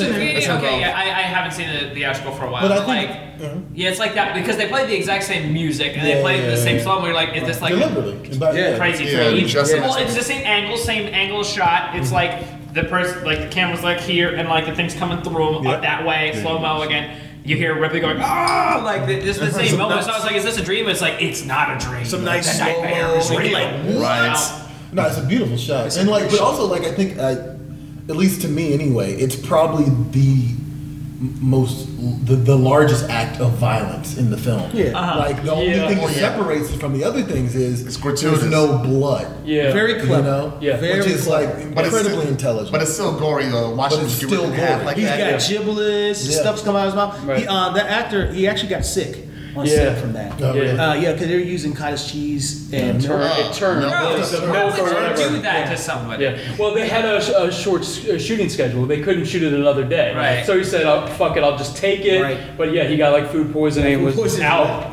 Yeah. We're gonna touch on a few more things, so let's keep moving. I wanted to talk about Cameron's style. Yeah. I think if you know Blue Steel, Yeah. if you, and not the Zoolander, but Blue Steel, I think that's kind of what you automatically know, whether it's Terminator, Terminator 2, this, True Lies, anything. He shoots nighttime, very recognizable. Yes. You know it. I think the only exception is Terminator, and I think that was probably entirely because of budget. oh Yeah, yeah. Nick, actually, I remember a conversation we had after Avatar, and we both, even though we had different opinions about Avatar, we both came away with the same thing, which was like, it's just so good to see things the way that James Cameron sees things. Yes. And it is that blue steel, that really like crisp. that really that's like it's like this kind of like almost like everything's kind of like this There's a silver sheen. blue. There's a sheen to it. Hue over it. It's, well, I imagine, you know what? It's just glossy. I think that you could make a case that it is in Terminator 1 because isn't it on the grill of the truck when Michael Biehn comes zooming in? So With the There are little blue- hints of it. He doesn't have the budget to put it throughout the entire Right. the Right. entire aesthetic of the film, Right. but it's a little hints. there's a lot of he like which is a filming technique. Yeah. He wets the roads in Terminator, and you got that blue light. Yeah. Yeah. On the wet. Because they're roads. shooting LA at night. Oh yeah. That's the other thing. You know, I'm noticing as I'm watching it, I'm just like, that's what's noticeable about him. Like the Sulaco, when we first see right after she pulls that card out and says, "Are we going to kill them?" Pulls the card out. Our introduction, especially on the special edition, which is longer, you're seeing the same kind of intro shots that you see in Alien, like as the pods are opening after their deep So like freeze. that, and here we everything. go again, like moment. Yeah. Right. Exactly. You're seeing everything still and just sheen and blue light. Yeah. His visual language is so recognizable, and it carries through Yeah. all of his films, except for like we said, it's like Terminator, not as much, but Maybe even not so much in Titanic either. Not so much in Titanic, because because I mean. The water, especially toward the final act of the When film, the there water was is black. Oh, yeah. there's yeah. a lot of that toward the final act of the film. But there's a lot All the of there's a lot lights of blue out. steel. There's a lot of Yeah. Like, hey, I don't even know what to call it, but blue steel seems like the most. That's a great phrase. Yeah. Whenever I think of James Cameron, I Everything's think of metallic. early '90s. I think of a steel title for some movie, and I think Yeah. of like a slightly blue sheen. Yeah. Well, it's the metallic thing. You know what automatically feels, and I don't mean that to differentiate femininity, but it's a masculine It is. feeling and look. Which is ironic because his movies are very feminine Often. focused. But it's also reinforced in the movie scores of his. All of Yes. them have this Yes. this metallic. Yes. This, in Aliens all the Yeah, time. yeah. Ching, Yeah, yeah. like has that ching like Yeah, yeah. Terminator 2. Like that kind of thing. Avatar every time during. If you ever want to feel tough when you're walking by yourself at night in a strange place, just start reciting the Terminator music. Yeah. No. That's a great theme. Yeah. But it's always that metallic I'm theme. glad Even in you- Avatar, during that final sequence where they're flying Yeah. for the final battle, it's both the theme of the natives mixed with the theme of the military. Well, I'm glad like you say that. type It's thing. very Luc Besson because Luc Besson does that submarine ping. in the background of Leon, fucking Nikita. Well, let's give credit where credit is Lucy? due. Well, no, I was gonna say let's give credit where credit is due. It's Eric Serra, Right. who is Luc Besson's go-to guy. Yeah. And sometimes for James Cameron, it's Brad Fiedel. Yeah. Right. For the Terminator. Terminator 2. Jerry Goldsmith. It's almost like their musical watermark. Yeah. Is what they use to But characterize. specifically for those filmmakers, although yeah. Eric Serra did GoldenEye, so it's kind of Well, Cameron is very, so far as sound design, he is very meticulous Yeah. about his Sound design is Very. insane in this movie. Spectacular. All From James Horner's music. yeah, which was done in 4 days. Yeah. But can you imagine how fucking prolific it is? It is an action movie trailer cue. Yeah. That whole that when they're leaving the planet at the end for the nuke. Yeah. You've heard that in almost every 90s action. It's in the trailer for From Dusk Till Dawn. Yeah. Yeah, it is. It is. When they cut it, yeah. And I'm sorry, I said Jerry Goldsmith. I meant James Horner. James Horner. Yeah. But his sound He design. did Avatar. His sound design. The only other person who has sound design in their movies that is so identifiable, in my opinion, are Lucasfilms. Yeah, So definitely, when you hear because you have when you hear a pulse Yeah. rifle and it has that panning echo, Yeah. it's like, Like, like, like breaking open the shell on the Right. people that are cocooned in there. Yeah, that crisp- Or Yeah. the fucking acid on On the armor of Hicks. Yeah. it's just It's burning incredible. through, It's yeah. incredible. His sound design is just incredible. Yeah. Yeah. I was about to say you're about to reference Lucas is the other one, right? 'Cause, Yeah. I mean, I just watched Star Wars. Sound design is spectacular, all of them. Right. It's a benchmark. It is. Yeah, if you hear a TIE fighter right now, you're like, oh, that's a TIE fighter. Oh, that's a Carillion cruiser. Yeah. I think thematically, not Lucas, Cameron, one thing he has in common with several of his movies thematically is like big corporations, big money corporations. Yeah. Right. Like here in Aliens, you got Paul Reiser, who was really trying to get an alien, kill the crew off so we can get some money. Right. Terminator and Terminator 2, you got Cyberdyne Systems. Yeah. Well, Terminator 2, because Aliens was his first introduction to that. And it was interesting that I think that in a lot of ways, Aliens is almost like you don't know how to. It was his first time he addressed this directly, I feel like. It wasn't so much Terminator 1, but in this one, it was the first time he addressed it. It was sort of his disposition toward the corporate, toward these things. And it was almost this like, is he a good guy, is he a bad guy? And then it turns out that he's a bad guy. So when you get to, like, for instance, in Avatar, and you have, like, the Selfridge character is almost exactly like the Burke character, if the Burke character wasn't pretending to be something else the entire time. Right. You know, and it's very much a carryover from that. And you can see, even if it isn't, I mean, he's sort of hinted that maybe he considers it the same universe, but he even if it isn't Weyland Yutani, even if it does say RDA, it's still exactly the exact same train of thought. I haven't seen Titanic in a while, but there's some of that in Titanic. Oh, there's a lot of that in Titanic. And also he tends to create, like I mentioned this earlier, like female characters. Like Absolutely. And all his movies. Well, all of them, and they're strong. They start off as weak, right? And then like Ripley, Unsure. Ripley and Sarah Connor are the best examples. Although they're both fairly traumatized in their own way by their next appearances. But the difference is Sarah Connor just let her mania just go to her head. I think there's actually a lesson that we falsely apply. That could be there's a lesson that can be learned from Ripley and Sarah Connor that I think isn't properly applied when people talk about gender diversity in like film and stuff like that or television. Go on. And it's that like we try to always throw away these tropes. Like we always try to like say, oh, that's a trope, we don't want it. That's a trope, we don't want it. But Ripley and Sarah Connor are tropes, but they have to grow into being something more than those tropes. Yeah. And I think that that's something that James Cameron's very good at. Is that like you said, Ripley very much is a motherly figure, and some people look at it as like well, that's a trope. Right. Like I'm tired. Women of the can be mother- mamas. Well, yeah, it's not a trope. It's like The thing is that you aren't applying that they have to have masculine attitudes and actions.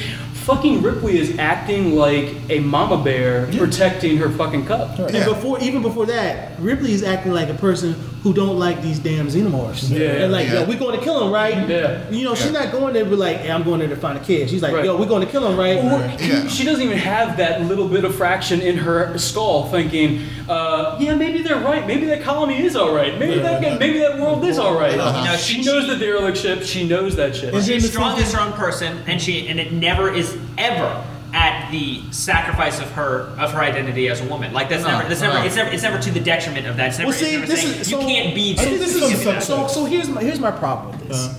And it's funny. This is a good movie. This and stuff like Terminator with Sarah Connor. These are good movies, especially Aliens. This is a good movie. There's nothing you could take away the fact that she has a vagina, and it has nothing to do with her character. You don't sexualize either one of their images. She's not sexualized at all. No, yeah. Exactly. All right, so when we, I think when we take these, There's a Well, There's a panty shot in the movie, but and I'm Well, in the not. women But I'm not. But there's also underwear shots. Yeah. Get the down shot going up. What does Right in that her mean? crotch. Because that's a good effective hero shot. No matter who you're taking. How many Are your hero shots usually I would say half that naked trying to get it's into sexual- I would spacesuits? say Hold on, when you're Arnold sexualized in Schwarzenegger? Alien. That's true. I would say it was sexualized in Alien, not so much in Alien. How? Hold on a second. How's it Alien. sexualized an alien? Michael Biehn and her relationship when he's showing her the gun. There's some subtext there. There's Yeah. subtext there. That's because Yeah, men but and it's not women are sexualized. attracted to each other. Right, it was not There's no sexualized to the sexual. audience. I mean, that's no. With a gun, that's a phallic. That's a phallic You're not, instrument. Yeah, he's it just saying to the audience, "Oh yeah, Let me check say, this out." she's like, you know, the intent- she's like, show me everything. Okay, the intent is there. The intent is there. Guys, That's what I think. this is what I mean. I'm already sorry I opened this. This is what I mean. We're taking two.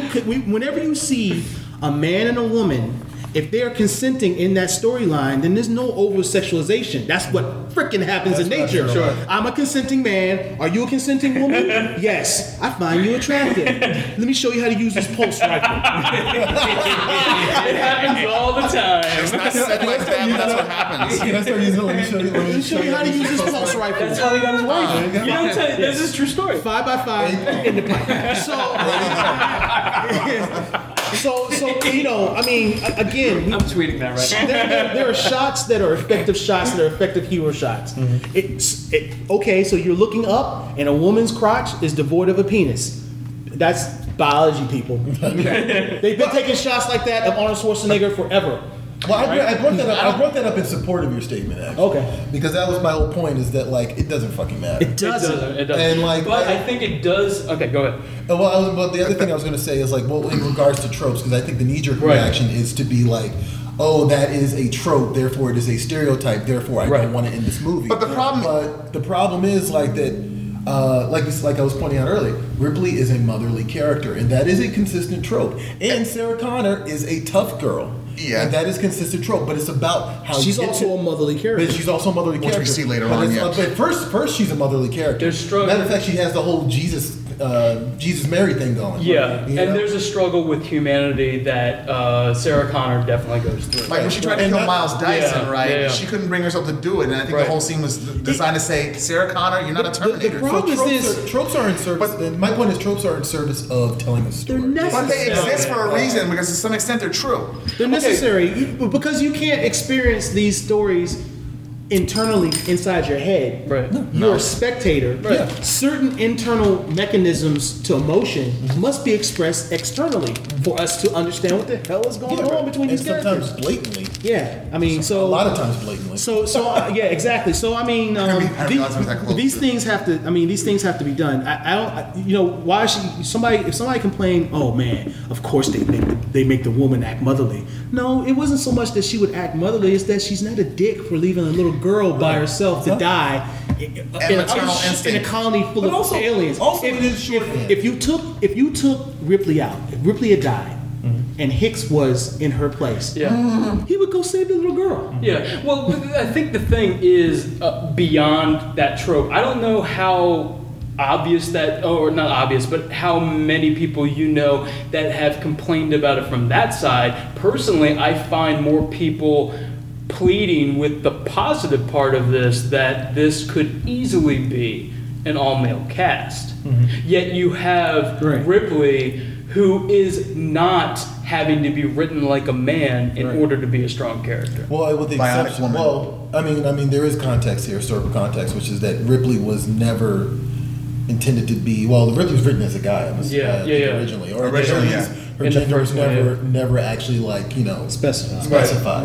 Right. That being said, of course, James Cameron walks into this with the understanding that Ripley is going to be played by Sigourney Weaver.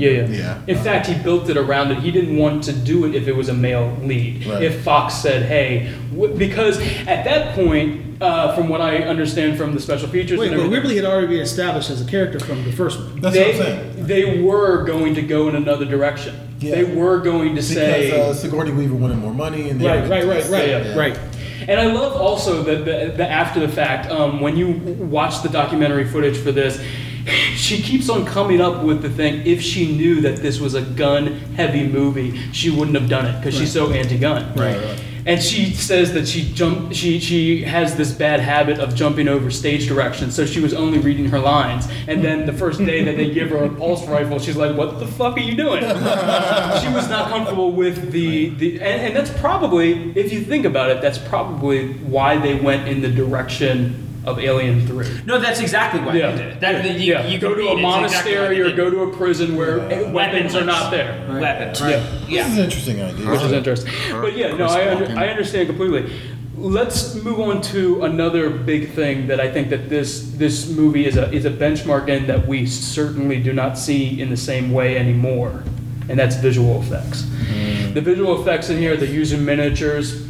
Mr. Jackson Peter Jackson does use them, but not in this way. It was very problem-solving type filmmaking. A lot of in-frame special effects. And I think that camera speed too. Exactly. Yeah. I think that that's Cameron's strong point, and that he got that strong point from being a film carny. And I call Corman. Corman is a film carny. Yeah. He's like vaudevillian. You know, hey, what are we gonna use for? He's a guerrilla filmmaker. Yeah, let's take this ball of spaghetti and make it a brain. Yeah, let's do that, right? And Cameron loves technology, and he's like he kind of makes me think of like if Lucas had a nephew, right? Who was just a few years younger than him, and his nephew was like, Uncle George, this is cool, but hey, can we just use such and such and such and such, and then do this and do this, and you got George sitting there like, yeah, kid, yeah. So I mean, they're kind of like, and as Cameron has progressed through the years, he's at a certain type of parity with Lucas, but he's more, instead of building up some corporation to revolutionize this. He's like a one-man. He's a one-man band. He's just a one-man band. Like, hey, we could do this. I mean, hell. He started Digital Domain though, right? Yeah, he did. I mean, hell, he's sitting on an airplane when they're filming, when they're trying to figure out what to do with Predator, and the guy sitting next to him's like, hey, we got this movie called Predator, James Cameron. What do you think? Yeah, let me draw something up. Here you go. And the guy's like, man, let's do it. I mean, James Cameron is like. Especially his use of projected back screen stuff. Back screen projection, to this day, allows his movies to maintain a certain fidelity. Yes. That I think is not can't be found in a lot of his contemporaries. It goes beyond nostalgia too. I mean, you were talking about how he's in the same category as Spielberg and Lucas, and I think the term best to describe this is wonderkind. Yeah, like that's what he falls in that category. Yeah. There are a lot of like great directors, but there's very few that fall in that category. Yeah. One of the things, I'm speaking of visual effects. One of the things I mentioned earlier that I prefer Alien, with the exception of one thing, and it is the finale. I think it's a really great movie, but there are clear limitations to the physical effects. Yeah. On that finale. You're talking about the alien. When the hyperspace. When they're in the cabin. Mm-hmm. And when you look at that, and then you look at how you watch Aliens, and you look how Cameron shoots around those limitations. And especially the payoff, which is when you see the mother alien. Man, that scene, and you get that shot. That's kind of like I always forget when they did an upshot on the queen, on the mother queen. Yeah. They did that upshot. I always forget about the shot when the alien. We don't want to see the alien's coochie. Well, you see it when she comes off the egg sack. You're like, coochie shot. Arcturian poo.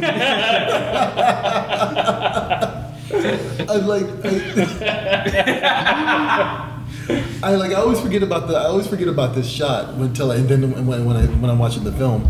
But yeah, it's the shot where they realize that they're in the nest, and like they just turn around, and I like every single time, like they look up, and then there's this long pan. Long, it's eternal. I mean, like it's ridiculous, and like every single time I watched it, I'm like, how do they do that? What is? Oh shit, that's right. Right. This is when the payoff happens. Right. The great thing about that shot too is It's dark, right? But it's still got fidelity. Yeah. Right? You can see what's going on, yeah. right? Yeah. Also, you got like heat waves in there, that's distorting the air, right? You got the sound. Ripley her hair is getting all mussed up, and you hear the Queen breathing, and that before you see it, and that sound of it breathing is like that. Yeah, That's a good point. And that's the cool part about it, is that finale comes out at you out of nowhere, and you don't entirely know what you're processing until it happens. You're like, oh snap, and then suddenly, boom, finale. It's not like they give you beats to lead into it. It's like, oh, she's running, and suddenly.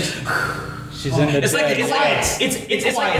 a little different situation in the movie. It's a little like the T-Rex stomping bit in Jurassic Park. It's like where it's just that lead in. You're like, oh no. Well, it's really like stumbling into the cave, and then you have a little bit of sunshine or something, or maybe a piece of, you turn on the fire or whatever to realize you're in a fucking bear cave. Right, and she like runs in and like literally stops, and you get that wide shot of her just standing amongst all the eggs, and then she's like, oh shit. And you already know from the first movie, I was like, the last time the eggs surrounded, and then she turns and.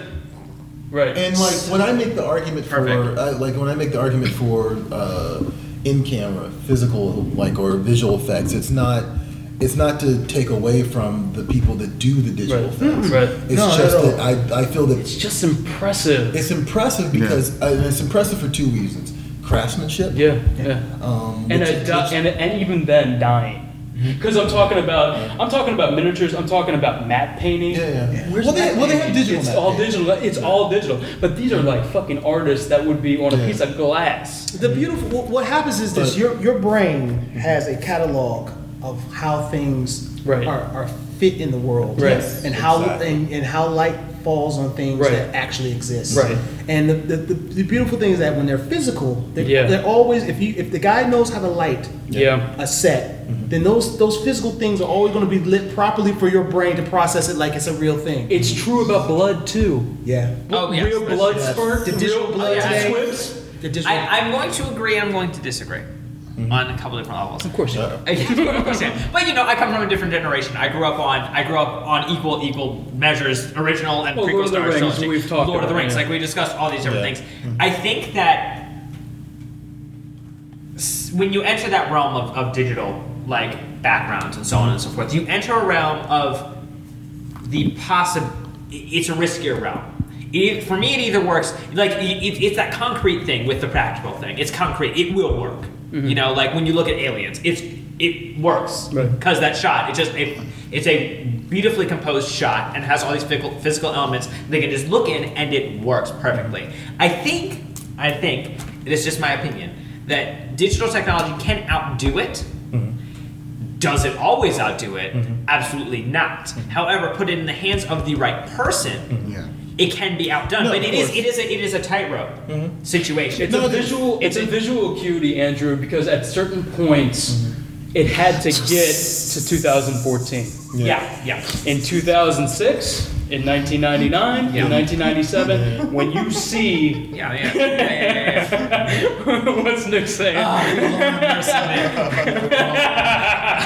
Nick just held up a sign. It's all been leading up to this moment. Are you hashtagging in real life, Nick? Here's the thing about that, because I love technology. I love it. What happens is this: the only thing that current digital, the type of current digital magic that we can see today, the only thing that could have added to that scene would have been size. Well, I think that's it. It could have added size. Which honestly, I don't think that scene doesn't really help. It would. But I think it's an entire film built around that specific aesthetic. I would never wish to put that in that film because it's like putting like a digital component in like it's like putting like a I don't know. I'm trying to make like a painting example, but it's designed to be this one kind of art, and I will take it as that kind of art. And I'm not arguing that this movie needs to be anything different. Right. I'm just saying, since we brought it into the broad scheme of things by saying by putting the evidence for this movie forth as a definitive because for practical, if we're bringing in the broad spectrum, I do have a less my thoughts on that are a little different. And one other thing, I think there's one other thing that it does besides size, and this is where I believe that there is a certain level of advantage with digital technology as far as that goes. There is, depending on how it's done, I think that there can be a certain vibrancy and a certain life to digital backgrounding that can be done with not necessarily can be replicated with practical ones. I think practical ones can be perfectly composed, but I think every once in a while, and it depends on the director, it depends on the production designer, but they can look a little more dead than a really well done digital backdrop. Go ahead. I was going to say, the subjective thing here, it's obviously subjective like all of our fucking and again, opinions. we're talking about a generational gap. Yeah, we are. But, what I'm thinking about here is the broader issue, the same thing with CGI and real physical effects, is analog digital. Mm-hmm. It's the same thing that we're dealing with right now with them holding on to film as a tangible art form. Right. You're talking about something that's digital, that something is ones and zeros, and something that's chemical, something that's tangible. And like Troy said 20 minutes ago, the craft of doing something with this chemical, someone knows how to fucking manipulate this chemical, tangible piece of plastic, celluloid, in light, in shadow, all of these things. Knows how to do that, knows how to push and pull when it gets to the chemical processing to get this to look like our representation of reality. Right, and I would never want to take that art away. So away from any filmmaker who wants to make film that way. Does that make sense? Like, I would never say like this filmmaker must do this over this but I'm just saying I think that there are certain filmmakers who are born to do one thing and born. Well, so here's my thing. I think by virtue of the fact that we're discussing Cameron, he's a perfect example of this. Yeah. We need people like Cameron because his ability to do they did this movie on 18 million. Right, yeah. They did this movie on 18 million. Only a film carny like Cameron could do that. Oh, absolutely. On 18 million and have it stand up to today's standards. No. You go Again, down. I'm not trying to not hail. But hold on though. Hold on. The beautiful thing about Cameron is that he doesn't hold physical practical effects as some sort of dogma. Yeah. We're talking about the guy who did Avatar.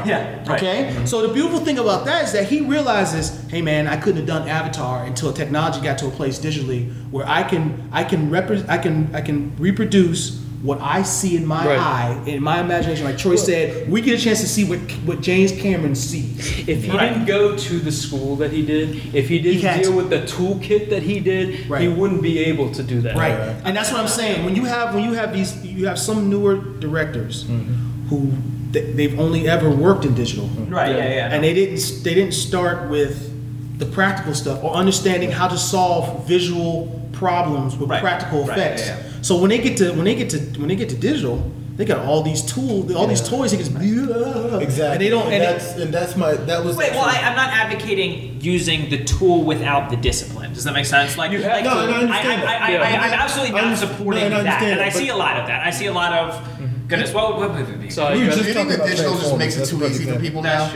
Here's my thing. Here's the thing for people who are brought up on learning art as a craft, an art form as a craft. It makes a huge difference. There is a chasm of how easy it is for people who aren't disciplined to do something and say, "Hey, look what I just did." Well, again, that's not what I'm at. I absolutely don't. That's not what you're at. Yeah, no, I'm not saying that you're. It is a byproduct, but it's a byproduct. It is a problem when there's a chasm of people that do work in the digital realm and work with digital tools, and they are the discipline. They do have the discipline and the knowledge and the reverence for everything that came before King Kong. Right, and I think it takes that knowledge to make truly good digital work. I think since it is a leap that there's the problem. It's the gap. The gap is there. The gap it exists. What a lot of these filmmakers don't seem to realize is that they support their art now by having that frame of reference to those previous works. But it's a leap that they have to intentionally make. Right. But those who don't make worse now art, and those who do make perfect example. You've got somebody like Michael Bay.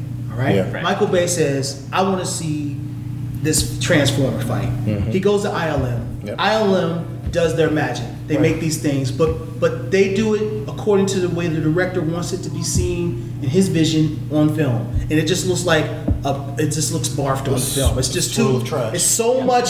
With him, It's, I it's gotta no- say, it's it's no- exhausting. It's exhausting. I was It's no- talking with Troy how exhaustive it is, how much stimulus you're doing Right. here, and it might have it might be a little bit of a problem with his actual style, Yeah. where he doesn't. He's so ADD that it's impossible to just get a tangible. He has no view. focus for what his action is. Absolutely not. But then you take somebody like Josh Whedon, right? So Josh Whedon goes to ILM and he says, ILM, I need a finale, a big battle finale for Avengers, and he has this battle, and you can enjoy the action that's going on. Because you've got panning, It's focused. you've got you know what the focus of that fight is at He that knows moment. the film language. All right, Yeah. and it's not overwhelming. The spectacle is just as big, Yeah. but it's not overloaded. That's actually I that's agree. my biggest I argument. have a problem with the finale of Avengers, and I think I've discussed this with everybody here at Uncertain. But I will agree that you can tell what's happening. Yeah. And it's not an overloading sort of thing. I think I already brought up this example, but I think an example of a newer filmmaker who is sort of part of the current digital zone, but who does have an understanding and respect for the principles of traditional effects would also be Matt Reeves' Dawn of the Planet of the Apes. You Yeah, look at that absolutely. movie, that is a perfect example That's of that, but also a filmmaker who, even though he wasn't necessarily around and active to build his own movie with those same things that they were doing back But then, here's the he has a distinction. respect and understanding. But here's the distinction: motion capture. And Well, that's true. Again, Those are real that's people. But even with in-camera backgrounds, effects. that the entire finale sequence where they're up on the thing, up when him fighting Koba up on the Right. thing, That's all digital. That was all digital, Right. but it was still, you could see what was happening. There was Yeah, still an yeah, understanding of how to frame this thing. Right. It's not just a CGI bar. I co-sign. Well, I'll put it like this: my biggest concern when it comes to effects, and this goes back to like Aliens, is I look at something like what H.R. Geiger and all the the Stan Winston, we puppeteers haven't and talked the about creature, that. the creature effects. I look at that, and I see craftsmanship, I see detail, and I see the ability to look in the camera and tell if something is or is not working. Yeah. And what I think that digital all too often provides, and I'm not knocking digital because I think digital is a great tool. Sure. Yeah. But I think it creates this kind of attitude that, oh, we'll fix it later. You know, Yes. Right. And so, like, we're seeing it in the camera. We're assuming something's going to be there, and we'll worry about it later. Yeah. And I think ultimately, what happens is you lose that attention to detail that you're anchored to, that Exactly. you're forced to be a part of. When you know it has when you to do it digitally. exactly when you know you have to make it work in camera or in front of the camera, and you have no other tools at your disposal. That is a different type of filmmaking. I wish more people knew that. Yeah. I'm not saying that they don't, Yeah. but I get the feeling. It's only gotten to the point we've gotten over this chasm. I think sometimes it's not so true of the uncanny valley, and Yeah. we've gotten over this thing where fire looks perfect, where it looks real, water, all these things that they Specular could. lights. I mean, if you look at fucking Spawn is ridiculous. Spawn back in '97, Yeah. whatever. Fire effects in there, hilarious. Look like Demolition Man video game. Anyway, You can see where the jumps are made too. Like I think it was interesting because George Lucas has been like the champion of Yeah, special effects. yeah. But I think it was interesting watching how and where some of that progress is made, because I watching all 6 Star Wars movies, which I did like a week ago or so. There was sort of that crossing the uncanny valley thing, and I saw that jump between Attack of the Clones. yeah. And Revenge of the Sith. Yeah. One of which I watched in the same day with like a bunch of other people. One of which has those problems. Yeah. Has that Yeah. old, like it has that issue of things not looking real enough, and you're sort of like. But again, I grew up on these films. Right. This is like something that I So understood. the language is different for you. Right, the language is It different. is, which is So- something that so we it is- constantly yeah, come yeah. back to, I That's not think. something I just accepted that when watching Right. Right. Like you saying that about Fresh, I think that's the first time this ever occurred The to me. thing that I'm saying about, also to go back real quick about the film, the tangibility of film, the Yeah. chemicalness of film, is that our eyes Right. grew up on a different reality. We grew up on the grain. We grew up on grain. You grew up on sharpness and smoothness. Right. Yeah. That's how, your visual acuity is completely different. It is very different. Yeah. That's one thing I had to like learn over time, that I wasn't seeing the exact same things in different things. And like I can see when it's not like I'm tone deaf to No. weak looking like things that haven't aged well, aka Attack the Clones. But you could make it. But what I'm saying is, I can make an argument that your visual acuity, where your eyes dart around, the way you watch them. Yeah. Like if we were to put that fucking like eye camera in your eye, I'd be looking at different things. You'd be looking at different things than Nick, than me, and the rest of us. Absolutely. And I like, you know, we've mentioned this before, but one of the things we've talked about this separate off air before. One of the things I love going back and looking at Aliens, and sometimes it's kind of a curse to have something on Blu-ray that's an older film. Right. It does look good. Well, here's the Most thing. of the time. Here's the thing. They There's a sharpen special it. edition. There's a special edition of it that brings the entire film up to date. It makes it look like it came out yesterday. Is that the special edition? And that's the special edition. Yeah, that's Yeah. what I watched. But there's also the older version that kind of You talking about the one that came up, the Blu-ray? the Blu-ray. Blu-ray, yeah. But there's also on that same disc the theatrical cut that, if I remember correctly, doesn't have the clean. They do cleaned clean. up. They do clean up a couple of things. I was actually going to bring this up when we started about the cuts. There are those differences between the original director's cut DVD, where you're seeing all these like little mistakes in camera, and it seems like with the Blu-ray they did some. You know, they got rid of specs. Yeah. They got rid of overhanging shots. and Didn't stuff Cameron like have them do that before they make the Blu-ray? He was like, Yeah. do whatever Yeah, you want with the other aliens, Well, but and this it's is a what I want you to shame. do with mine. It's a shame to me. It's a shame to me because Aliens was actually one of the first Blu-rays I purchased. Yeah. And like it set this crazy bar. Yeah. Because of what they did to clean up that movie. Yeah. That like. When I get older films and I watch it on Blu-ray, I'm like, why does it not look like this? The original Alien bizarre looks to me. really slick. Well, it's because This one doesn't look dated on Blu-ray. No, though. it doesn't. That's the amazing thing about it. Like I feel almost like Blu-ray, the Blu-ray manufacturers are selling us short by not doing what James Well, Cameron. here's the thing that you're missing. If you've seen this shot before in the original, she goes to pick up the flamethrower and puts down the pulse rifle first.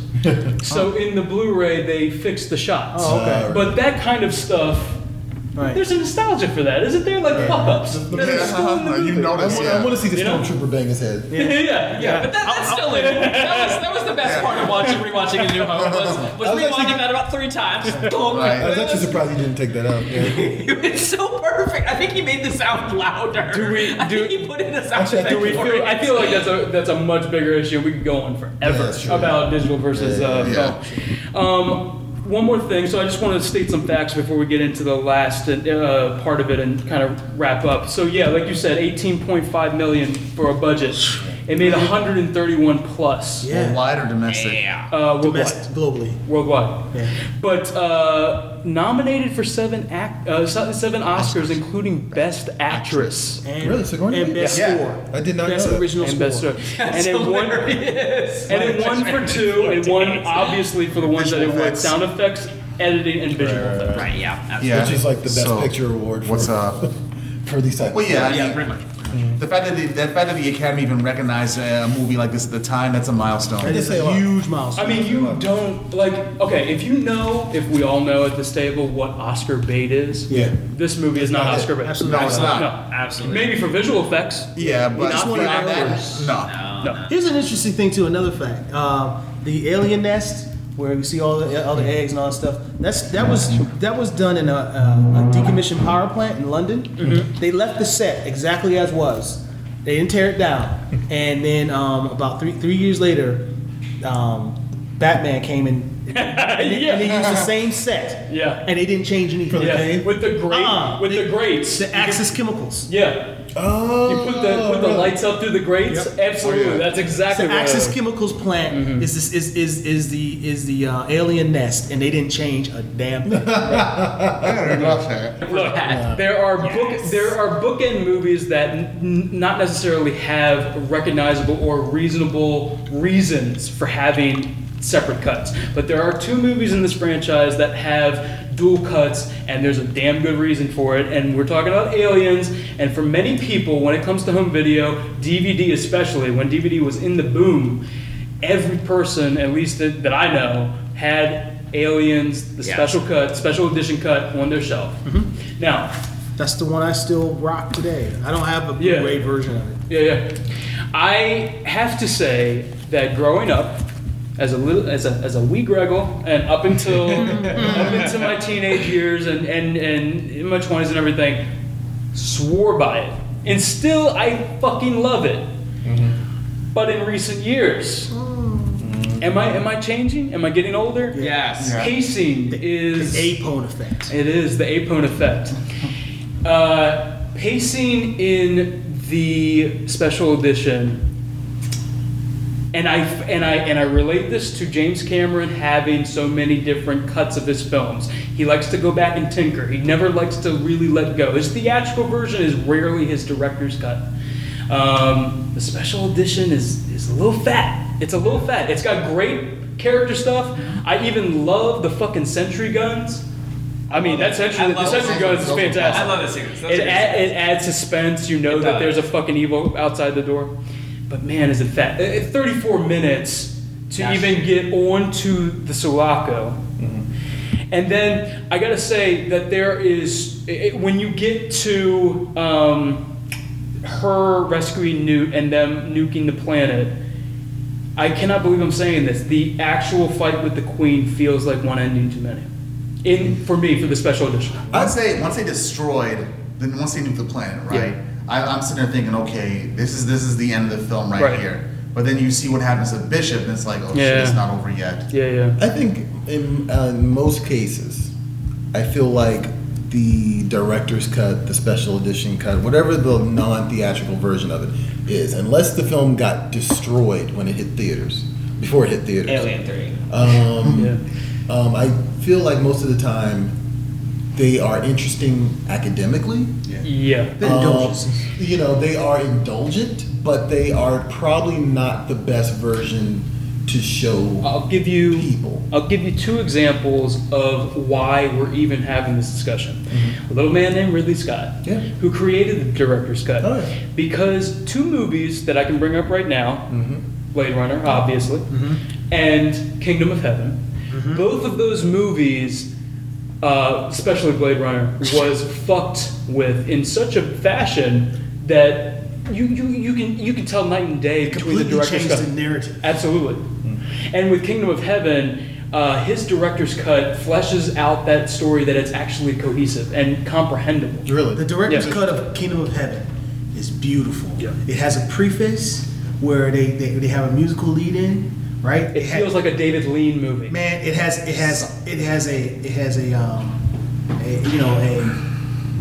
what do they call it? There's an official name for it when there's a break in the middle. Intermission. They have an intermission, which you might feel like, well, this is indulgent, but it's a certain type because the tonal change on the second half of the film. Dang, I want to see this. I ain't never seen Kingdom of Heaven. I ain't never seen Kingdom of Heaven in any version. I don't know. Should they see the theatrical cut? See, you appreciate the director's cut only if you've seen the theatrical. Some of his versions don't even need director's cut. I'm talking about Ridley Scott, that is. Like American Gangster? I did not need that extended cut at all. Well, that's the thing. That just like with the question of sequel comes the question of why are we doing this extra cut?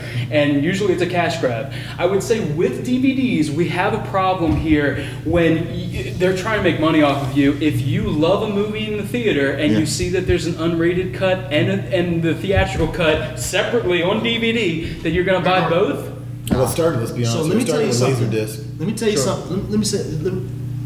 I know this is going off on a tangent, but we're talking about these cuts.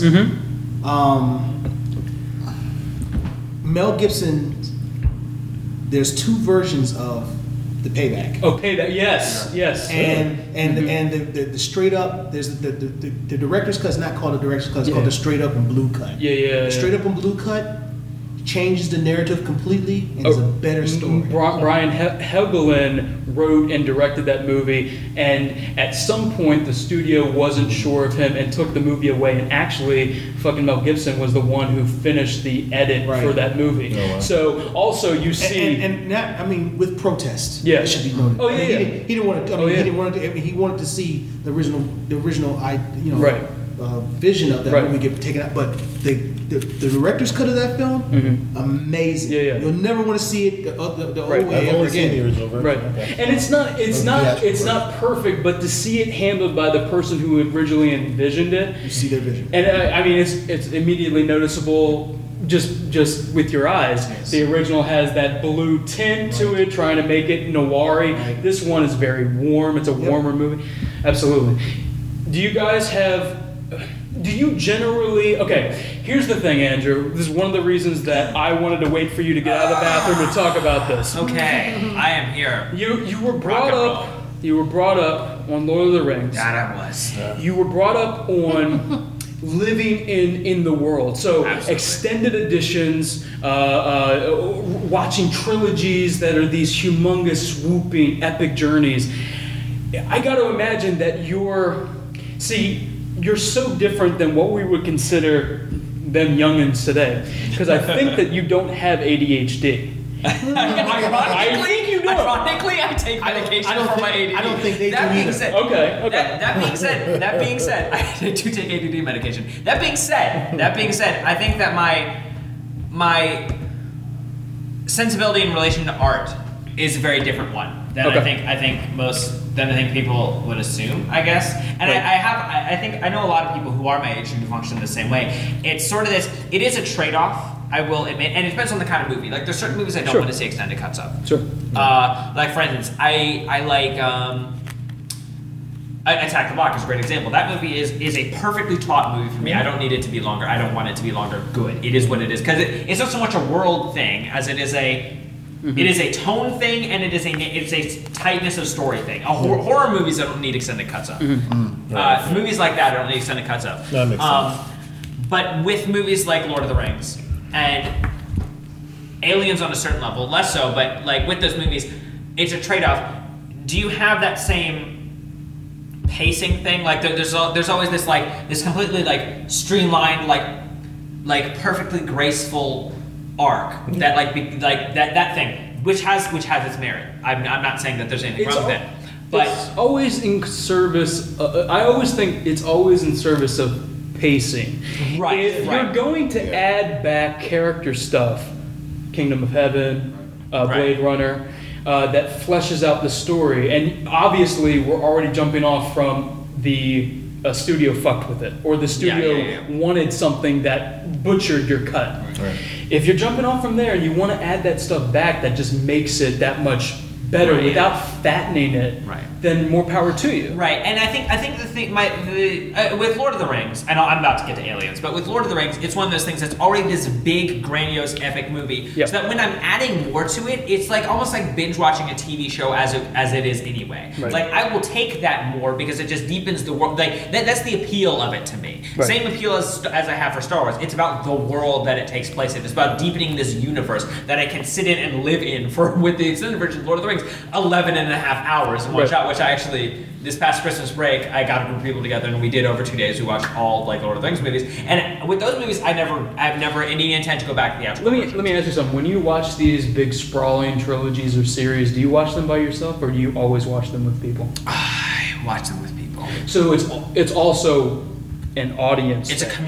communal event. It's almost like a holiday. When we get together and we experience the lengthiest version of Lord of the Rings that we possibly can, because it's an event thing. It's not so much a personal thing. It's a communal thing. And that's how I've always. I will experienced point Lord of the out Rings. that Andrew is 20. Okay, so That's hold true, on. but my family feels the exact same way. Hold on. All of my family feels the exact same way, no matter what age. What I'll do is this is one of the things that I actually can co-sign with Andrew on, and my love of extended cuts or director's cuts stem from watching Aliens and Terminator 2. But I didn't see those extended cuts until many years after I saw the theatrical. Yeah. But what I did do was after I saw those movies, I went to the library and got the novelization of those movies. Yes. And those are extended cuts. Yes. Yeah, they are. Okay, so for me, I love that stuff. Yeah. I loved seeing these movies And and, when you- then going and getting the novelization of it. You get More something that detail. you I didn't could- see. yeah. Right. More It's like I It is that assembled. edition. Yeah, I assembled the director's cut in my head. Right. So I loved Alien 3, Yeah. the theatrical version, Because of the novel. because of the novelization. Oh, I see. I see. You see what I'm saying? I was very much in the same boat. Like once I realized that like you can read the novel, and the They novel usually expands on take. They usually my- take like Yeah. the first draft of Right. the script. Yeah. Exactly. Yeah. So and they're all written by Peter David for some reason. so like They returned to Swamp Thing better. like Andrew here, I love Lord of the Rings. Now I love Lord of the Rings as the book, as you know, I love Yeah, the yeah. Lord of the Rings trilogy book. I read The Hobbit. I read the Silmarillion. Yes. Oh, yeah. Yes. So, and I had the version of the Lord of the Rings that had the index. So, so watching like the extended cut of the Lord of the Yeah. Rings for me is just Like reading the book. screw pacing. Yeah, yeah. Yeah. Well, that's the thing. I mean, It's like a you're certain not. kind of movie in which I can accept it in. I can't Right. accept that with everything, but with this movie that is like literally about the depth Right. of Right. experience, Right. I can take that. If you're with gonna Lord of like, the Rings. I mean this in a positive way. Wallowing. You know, Yes. waiting through that fucking world. And it's something that we do for like a day. Literally, Yeah. me and my dad will. Sometimes it's just me and my dad. But it like I popped on the Fellowship of the Ring over Christmas break. I watched the Fellowship of the Ring 3 times over Christmas break. Right. Extended version. Every single time, and it's something that it was something that we did with our day. It wasn't something that we just sat down, got our popcorn, get ready, and like whatever. It's just something that we did. Right. Like Yeah. I'm saying, but with aliens, I can. It's less of a this must be the cut situation with me. Like I can understand where the pacing issues is coming because it is long. I'm not crazy about the. Even going from I'm not crazy about the special edition. I'm not 2.5 But hours. crazy going- about Like it's it. interesting. It But there's- goes. But- I saw, and here's one of the big things. I saw the special edition first. Right. Well, here's my thing, Sai. When you're saying that you love the special edition, Yes. did you see that first? And That's did you see that a lot? Was that your go-to? That was the one. That was the one I first saw in full length, and with more frequency than the original. Yeah. Yeah. When I finally popped the original in, I was like, "This is okay." Probably was okay at the time it was released. Yeah. But the special edition, this extended version, this is what should have been shown in the theater. Let's talk about this. Let me just run down this real quick. It says the original version, this is from moviecensorship.com. The original version, however, was too long for the production studio, so it demanded several cuts to tighten up the plot. Especially the all-American audience was not trusted to have the ability to sit through a movie at 148 minutes. I'm the Godfather over 2 hours long. Yeah. The Godfather Part 2. 3 hours. If I Lord of the could, Rings, each movie was 3 hours. Yeah. We're talking about years ago. 1986. Yeah. This is years ago. But too long? That's what I'm saying. At 148. By the time we get Here's to the Lord of the thing. Rings, we've been conditioned to sit there. Right, yeah. If I had never ever experienced the special edition, I might get attached to the theatrical version. But watching the theatrical version after experiencing Aliens as a special edition and loving it for that first time, Hold on. to take those sequences away. Okay. So Cameron went in the cutting room again and lost more than 15 minutes of footage. It was mostly character development of Ripley or background information that happened to be about Newt's parents. But also some of the action got cut out, the sentry guns we were talking about. Blah, blah, blah. It might not be elementary, but for people who want the entire experience, it's still part of the movie. Among the fans, there are two factions. One's preferring the theatrical cut and one's preferring the director's cut. The advantage of the theatrical version, and this is where I kind of agree, is that it's better flowing and faster. The director's cut, and I also agree with this, however, offers more depth and information. This is also the opinion of James Cameron, who prefers the director's cut, also calling it the special edition, which he thinks is better and a more exciting version of the movie. However, Sigourney Weaver made it clear which version she prefers. She threatened to never shoot another Alien film if the longer director's cut was released. Wow. which fucked over Dave Fincher too. I'm sure. You know what's interesting about the director's cut of Aliens is that when you watch it, for me, I see where James Cameron's pacing style can be mirrored in that type of story in Avatar. Right. Avatar. I don't know. I've never. Is there a director's cut of Avatar? Yes, there is. Yeah. Special edition. It's like, I want to say 30 minutes longer. Really? Right. It's interesting though, and I really liked it. A lot. Yeah, he That's where your I eyes could go. see more. So with the director's cut of Aliens, Yeah. I would prefer less stuff prior to the Soloco being there. 34 minutes before you when get to it. I mean, you I don't think you it see doesn't sound too bad. You but- see Newt's parents. You see Newt. That stuff is cool. But then to go to Ripley waking up, and I mean, I appreciate the stuff with her daughter. Let me bullet point the broad strokes. Okay. We have a scene with Ripley where she finds out what age her daughter is and how much she's lost. Okay. The other major scene that everybody remembers is basically seeing Hadley's Hope on LV-426 with the colonists, seeing what life is like there. Also seeing Newt, her brother, and her mother and father. Her father seems to be an explorer or whatever, doing some sort of mining. And of course, this is the setup for everything because it's kind of parallel cut between Ripley back, trying to find out her own life, find her bearings, and of course what's going on in Hadley's Hope. And it's not completely pieced together. Right. But then of course, Newt's father gets a face hugger on, and everybody knows what the fuck's going on. Yeah. Now, in the theatrical cut, it could be argued that you don't need Newt's parents. I don't give a damn about What happened on Hadley's Hope? I'll tell you why. Because from that fucking meeting with Weyland Yutani and all the guys that got killed behind her, and what the alien has acid for blood, and no one believes her. Ripley's right. Ripley's right. We wouldn't have a movie if Ripley wasn't right. Right. So shit is not right on LV-426. Mm-hmm. Right. It's also more suspenseful because when they do show up on LV-426, You never seen it. Right. Mm-hmm. You don't know the layout of the place. You don't even know what the place looks like. I remember watching this scene when I first got the Blu-ray, and kind of vaguely remembering that it wasn't like in the film, and being like, "Man, this is really clunky." Yeah. It works in the novelization. It does. It's also the Dark Horse comic that I'm talking about. And that scene is great in the comic. I don't think that scene is necessary, and if there were anything that it would cut from the film, it would be that. It's not super useful. It's not a particularly great scene. It's redundant.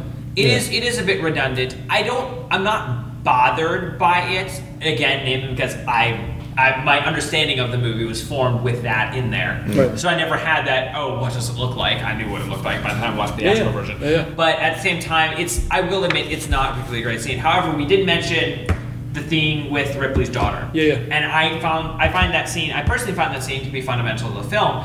And again, this is coming as somebody who saw the special edition first, because that scene informed her entire relationship with Newt for me. And That's I can true. say that again about the people who I watched the film with this past summer, who were seeing it all for basically the first time. Yeah. And I was discussing it with them afterward, like all the different scenes that were added, Yeah. were cut, like whatever, what were in the film initially. And I had remembered watching the thing, and I was like, oh right, and the thing with Ripley's daughter at the beginning, and they were shocked Right. that they had that was not in any version of the movie. They'd be like, how does any of it make sense after that? I guess it does, but to them it was fundamental. You're right. That is a Right good there. character. To That their one's- understanding of the film. But that one scene right there, though, I mean, the fact that they added that one scene about Ripley and her daughter, you think with the addition of that one scene right there, they didn't need to add the whole Haley's. Hadley's Hope. I'm not super keen on that, but I am keen on that dynamic between Ripley and Newt Right. being the way that I understood it, and that way really worked for me. Right. See, I'm not a fan of because film is works off of visual language, and I think this goes back to Nick's point about novelizations.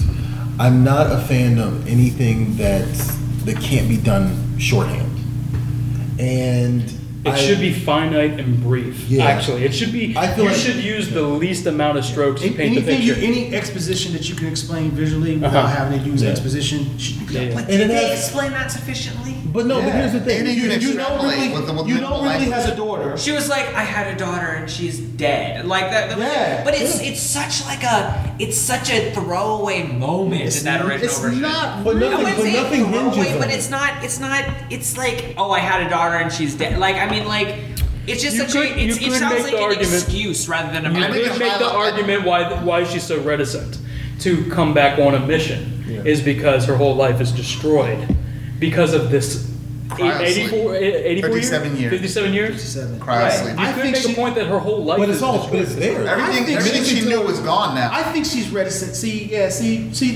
this daughter thing kind of confuses people as to why Ripley is reticent. Ripley is reticent because she was lost for 57 years, Yeah. and Weyland Yutani basically fired her and said, "You lost our cargo. Yeah. You shouldn't have blown up the ship." Why'd you blow up at, what was it, $7 billion ship or And something? they knew. He's like, I they told knew you that why. aliens existed. They knew Yeah. that this alien existed, and they still treated her like a dick and fired her. Yeah. And so she's sitting at home. She can't be a spacer. She's a spacer. She's a Yeah. space trucker. Right. Just Yeah. to use. She has to use. Now she's working as a forklift person. Well, her daughter's gone. Right? Right. She's a forklift person now. She It's got also- fired, and now that's of course that's why she's reticent. It's She's like, also, if you're coming off of the reference, and I mean, not to state the obvious, but this is absolutely true. If you're talking about the mother spaceship and alien basically saying, need to keep the organism, all crew is expendable. And then you jump to, you know what Weyland Yutani is all about. Right. They're about the bottom line. Yeah, right. So why is it, everyone knows from the get that Burke is a company man. Right. And you know when they're down there what Burke's whole point is. Right. Even before you get to the fucking scene with them stuck in that room with the facehuggers. What did they add as far as that? Did they add anything as far as that? No. The next big parts, there are little cuts, little suspense scenes. The Sulaco bleed in, like the intro to the Sulaco is longer. I like that. Yeah, that's what I like. That's great. Yeah. That's that. More you know, atmosphere. Yeah, I that's will a big part agree. of I will atmosphere. absolutely agree about the have these hopes Yeah. at the beginning. That does need to be there. But yeah, then the other big part of it, like I said in the intro of the differences, is there's a major part taken out that adds to the action and the suspense. And when they're walled in that room, and there's how many of them? 6 of them left. And they're welding the door and everything. They leave these sentries out there. A great idea, these fucking motion tracker sentries. Right. It really is fantastic how that builds suspense. You know without even seeing the alien Right. that this threat is imminent. Right. I loved It's the turret great. scene. The turret scene is great. I understand like how and why it can be cut. However, when I found out that that wasn't in the theatrical version, that is one of the 2 things, including the daughter thing, and I'm still hanging on to that. One of the two things that I was just deeply bothered was not there, because I remember that scene just being like them not showing the aliens really, Yeah. but like mostly you hearing it, you seeing the gunfire and stuff like that. I remember being like, are they gonna come through? Is the finale gonna start like now? And like leading up to that moment, right when the explosion bunch coming down, and you're like, I was like, oh snap, here comes the finale, and then it stopped, and I was like, oh my gosh. Like I remember just like leaning back in my chair. That scene was just so fundamentally intense. But I to me love that that it was it's not. always hanging over, obviously, right after everyone gets decimated, how little ammo they have. Right. And the thing is this, the audience all knows it's going to happen. Yeah. Ripley knows it's going to happen. Yeah. But everybody else in the cast are just oblivious or just so reticent to take her word for it. So the thing about the turrets is that instead of seeing in the theatrical cut, instead of seeing those turrets, you hear them. There's a certain. It's nice to see those turrets. It is very nice, but I understand the economy of Keeping it with the characters? Yeah, well, the economy of your storytelling that you Right. have here. It's like, well, you know what? I could show an extra 90 seconds to 2 minutes of these gun turrets, or I could take a little bit more time at the actual finale Yeah. when she walks into that room Yeah. and we get that sweet pan that we talked about. Right. You know, And I mean, so that makes sense. concentrate. That makes sense. He was able to still accomplish what you got with those turrets by just hearing them. You know, you hear that muffle, and you know what that sounds like. You know what that sound is, and you hear, and it's like.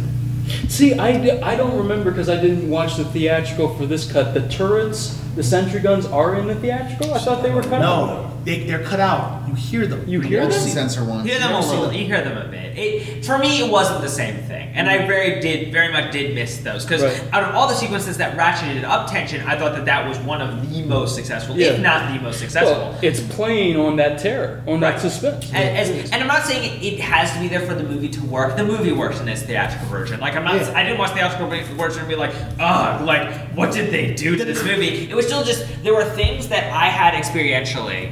The first time I watched it, when I watched the special edition, that when they were missing, I did very much miss them. Right. And there were things that I was like, there was a dimension to the movie that I felt was a little bit lost. It's what you get used to. Right. Because obviously, once you get used to it, you're tuned into that tempo.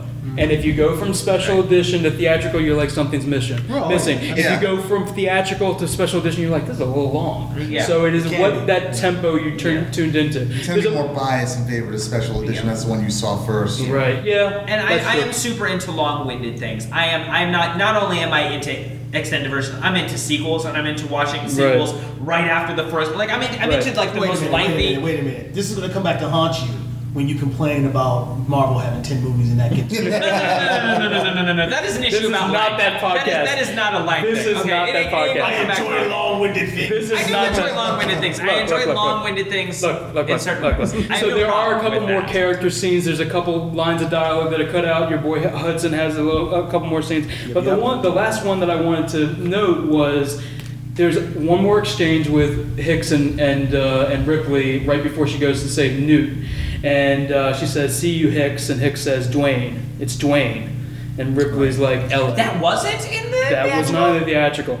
And he says, "Don't be gone long, Ellen." This is a great character fucking moment. Like this point is that connection. That is a good moment that you do miss. And it's just they have everything just without them making out. That's very subtle too. It is. Yeah. But you know what? James Cameron gets accused of not having these character building moments because his action is so great, right? Yeah. That people miss these little moments. Like there's another thing when she goes to get Newt, she's assembling her mega gun, right? And she's assembling her mega gun, and she's like Bishop, you better be here when I get back. And Hicks is sitting there. He's we ain't going. We're not going nowhere. I just realized this so quick. We ain't going nowhere. Yeah. Like it's like that's another great character point about Bishop that she almost gets to that point where she doesn't trust him, and she doesn't trust him when she thinks that he's left them. Yeah. But she trusts him when they get back on the ship. You did good, Bishop. Absolutely. I think she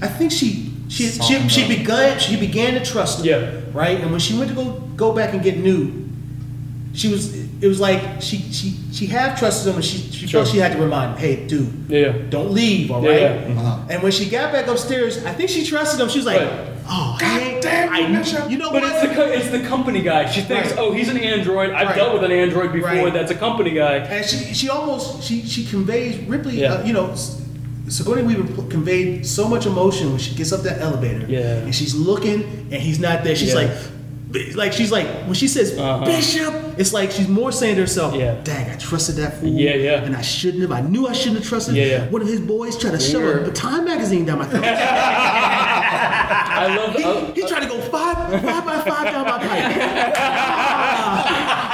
I love that you brought it back to this also because I forgot to say this earlier.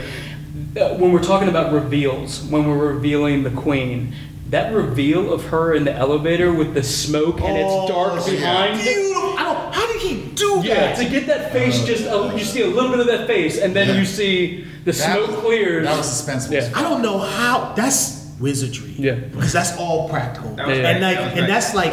You can't just control light and shadow, man. Just light and shadow. That scene. First of all, when that elevator's coming up and she's just holding the girl. She's looking around. She's like, and she just resigns herself. Just don't look, baby. Don't look. Don't look. And that door opens up, and that's a great scene. Yeah. That is a great scene. That's a spectacular. Okay, guys, I gotta say that this has been one of the best talks on a movie I've had. So thank you so much for joining me. This is the director's cut. This is the director's cut. We won't be cutting out the action at the end.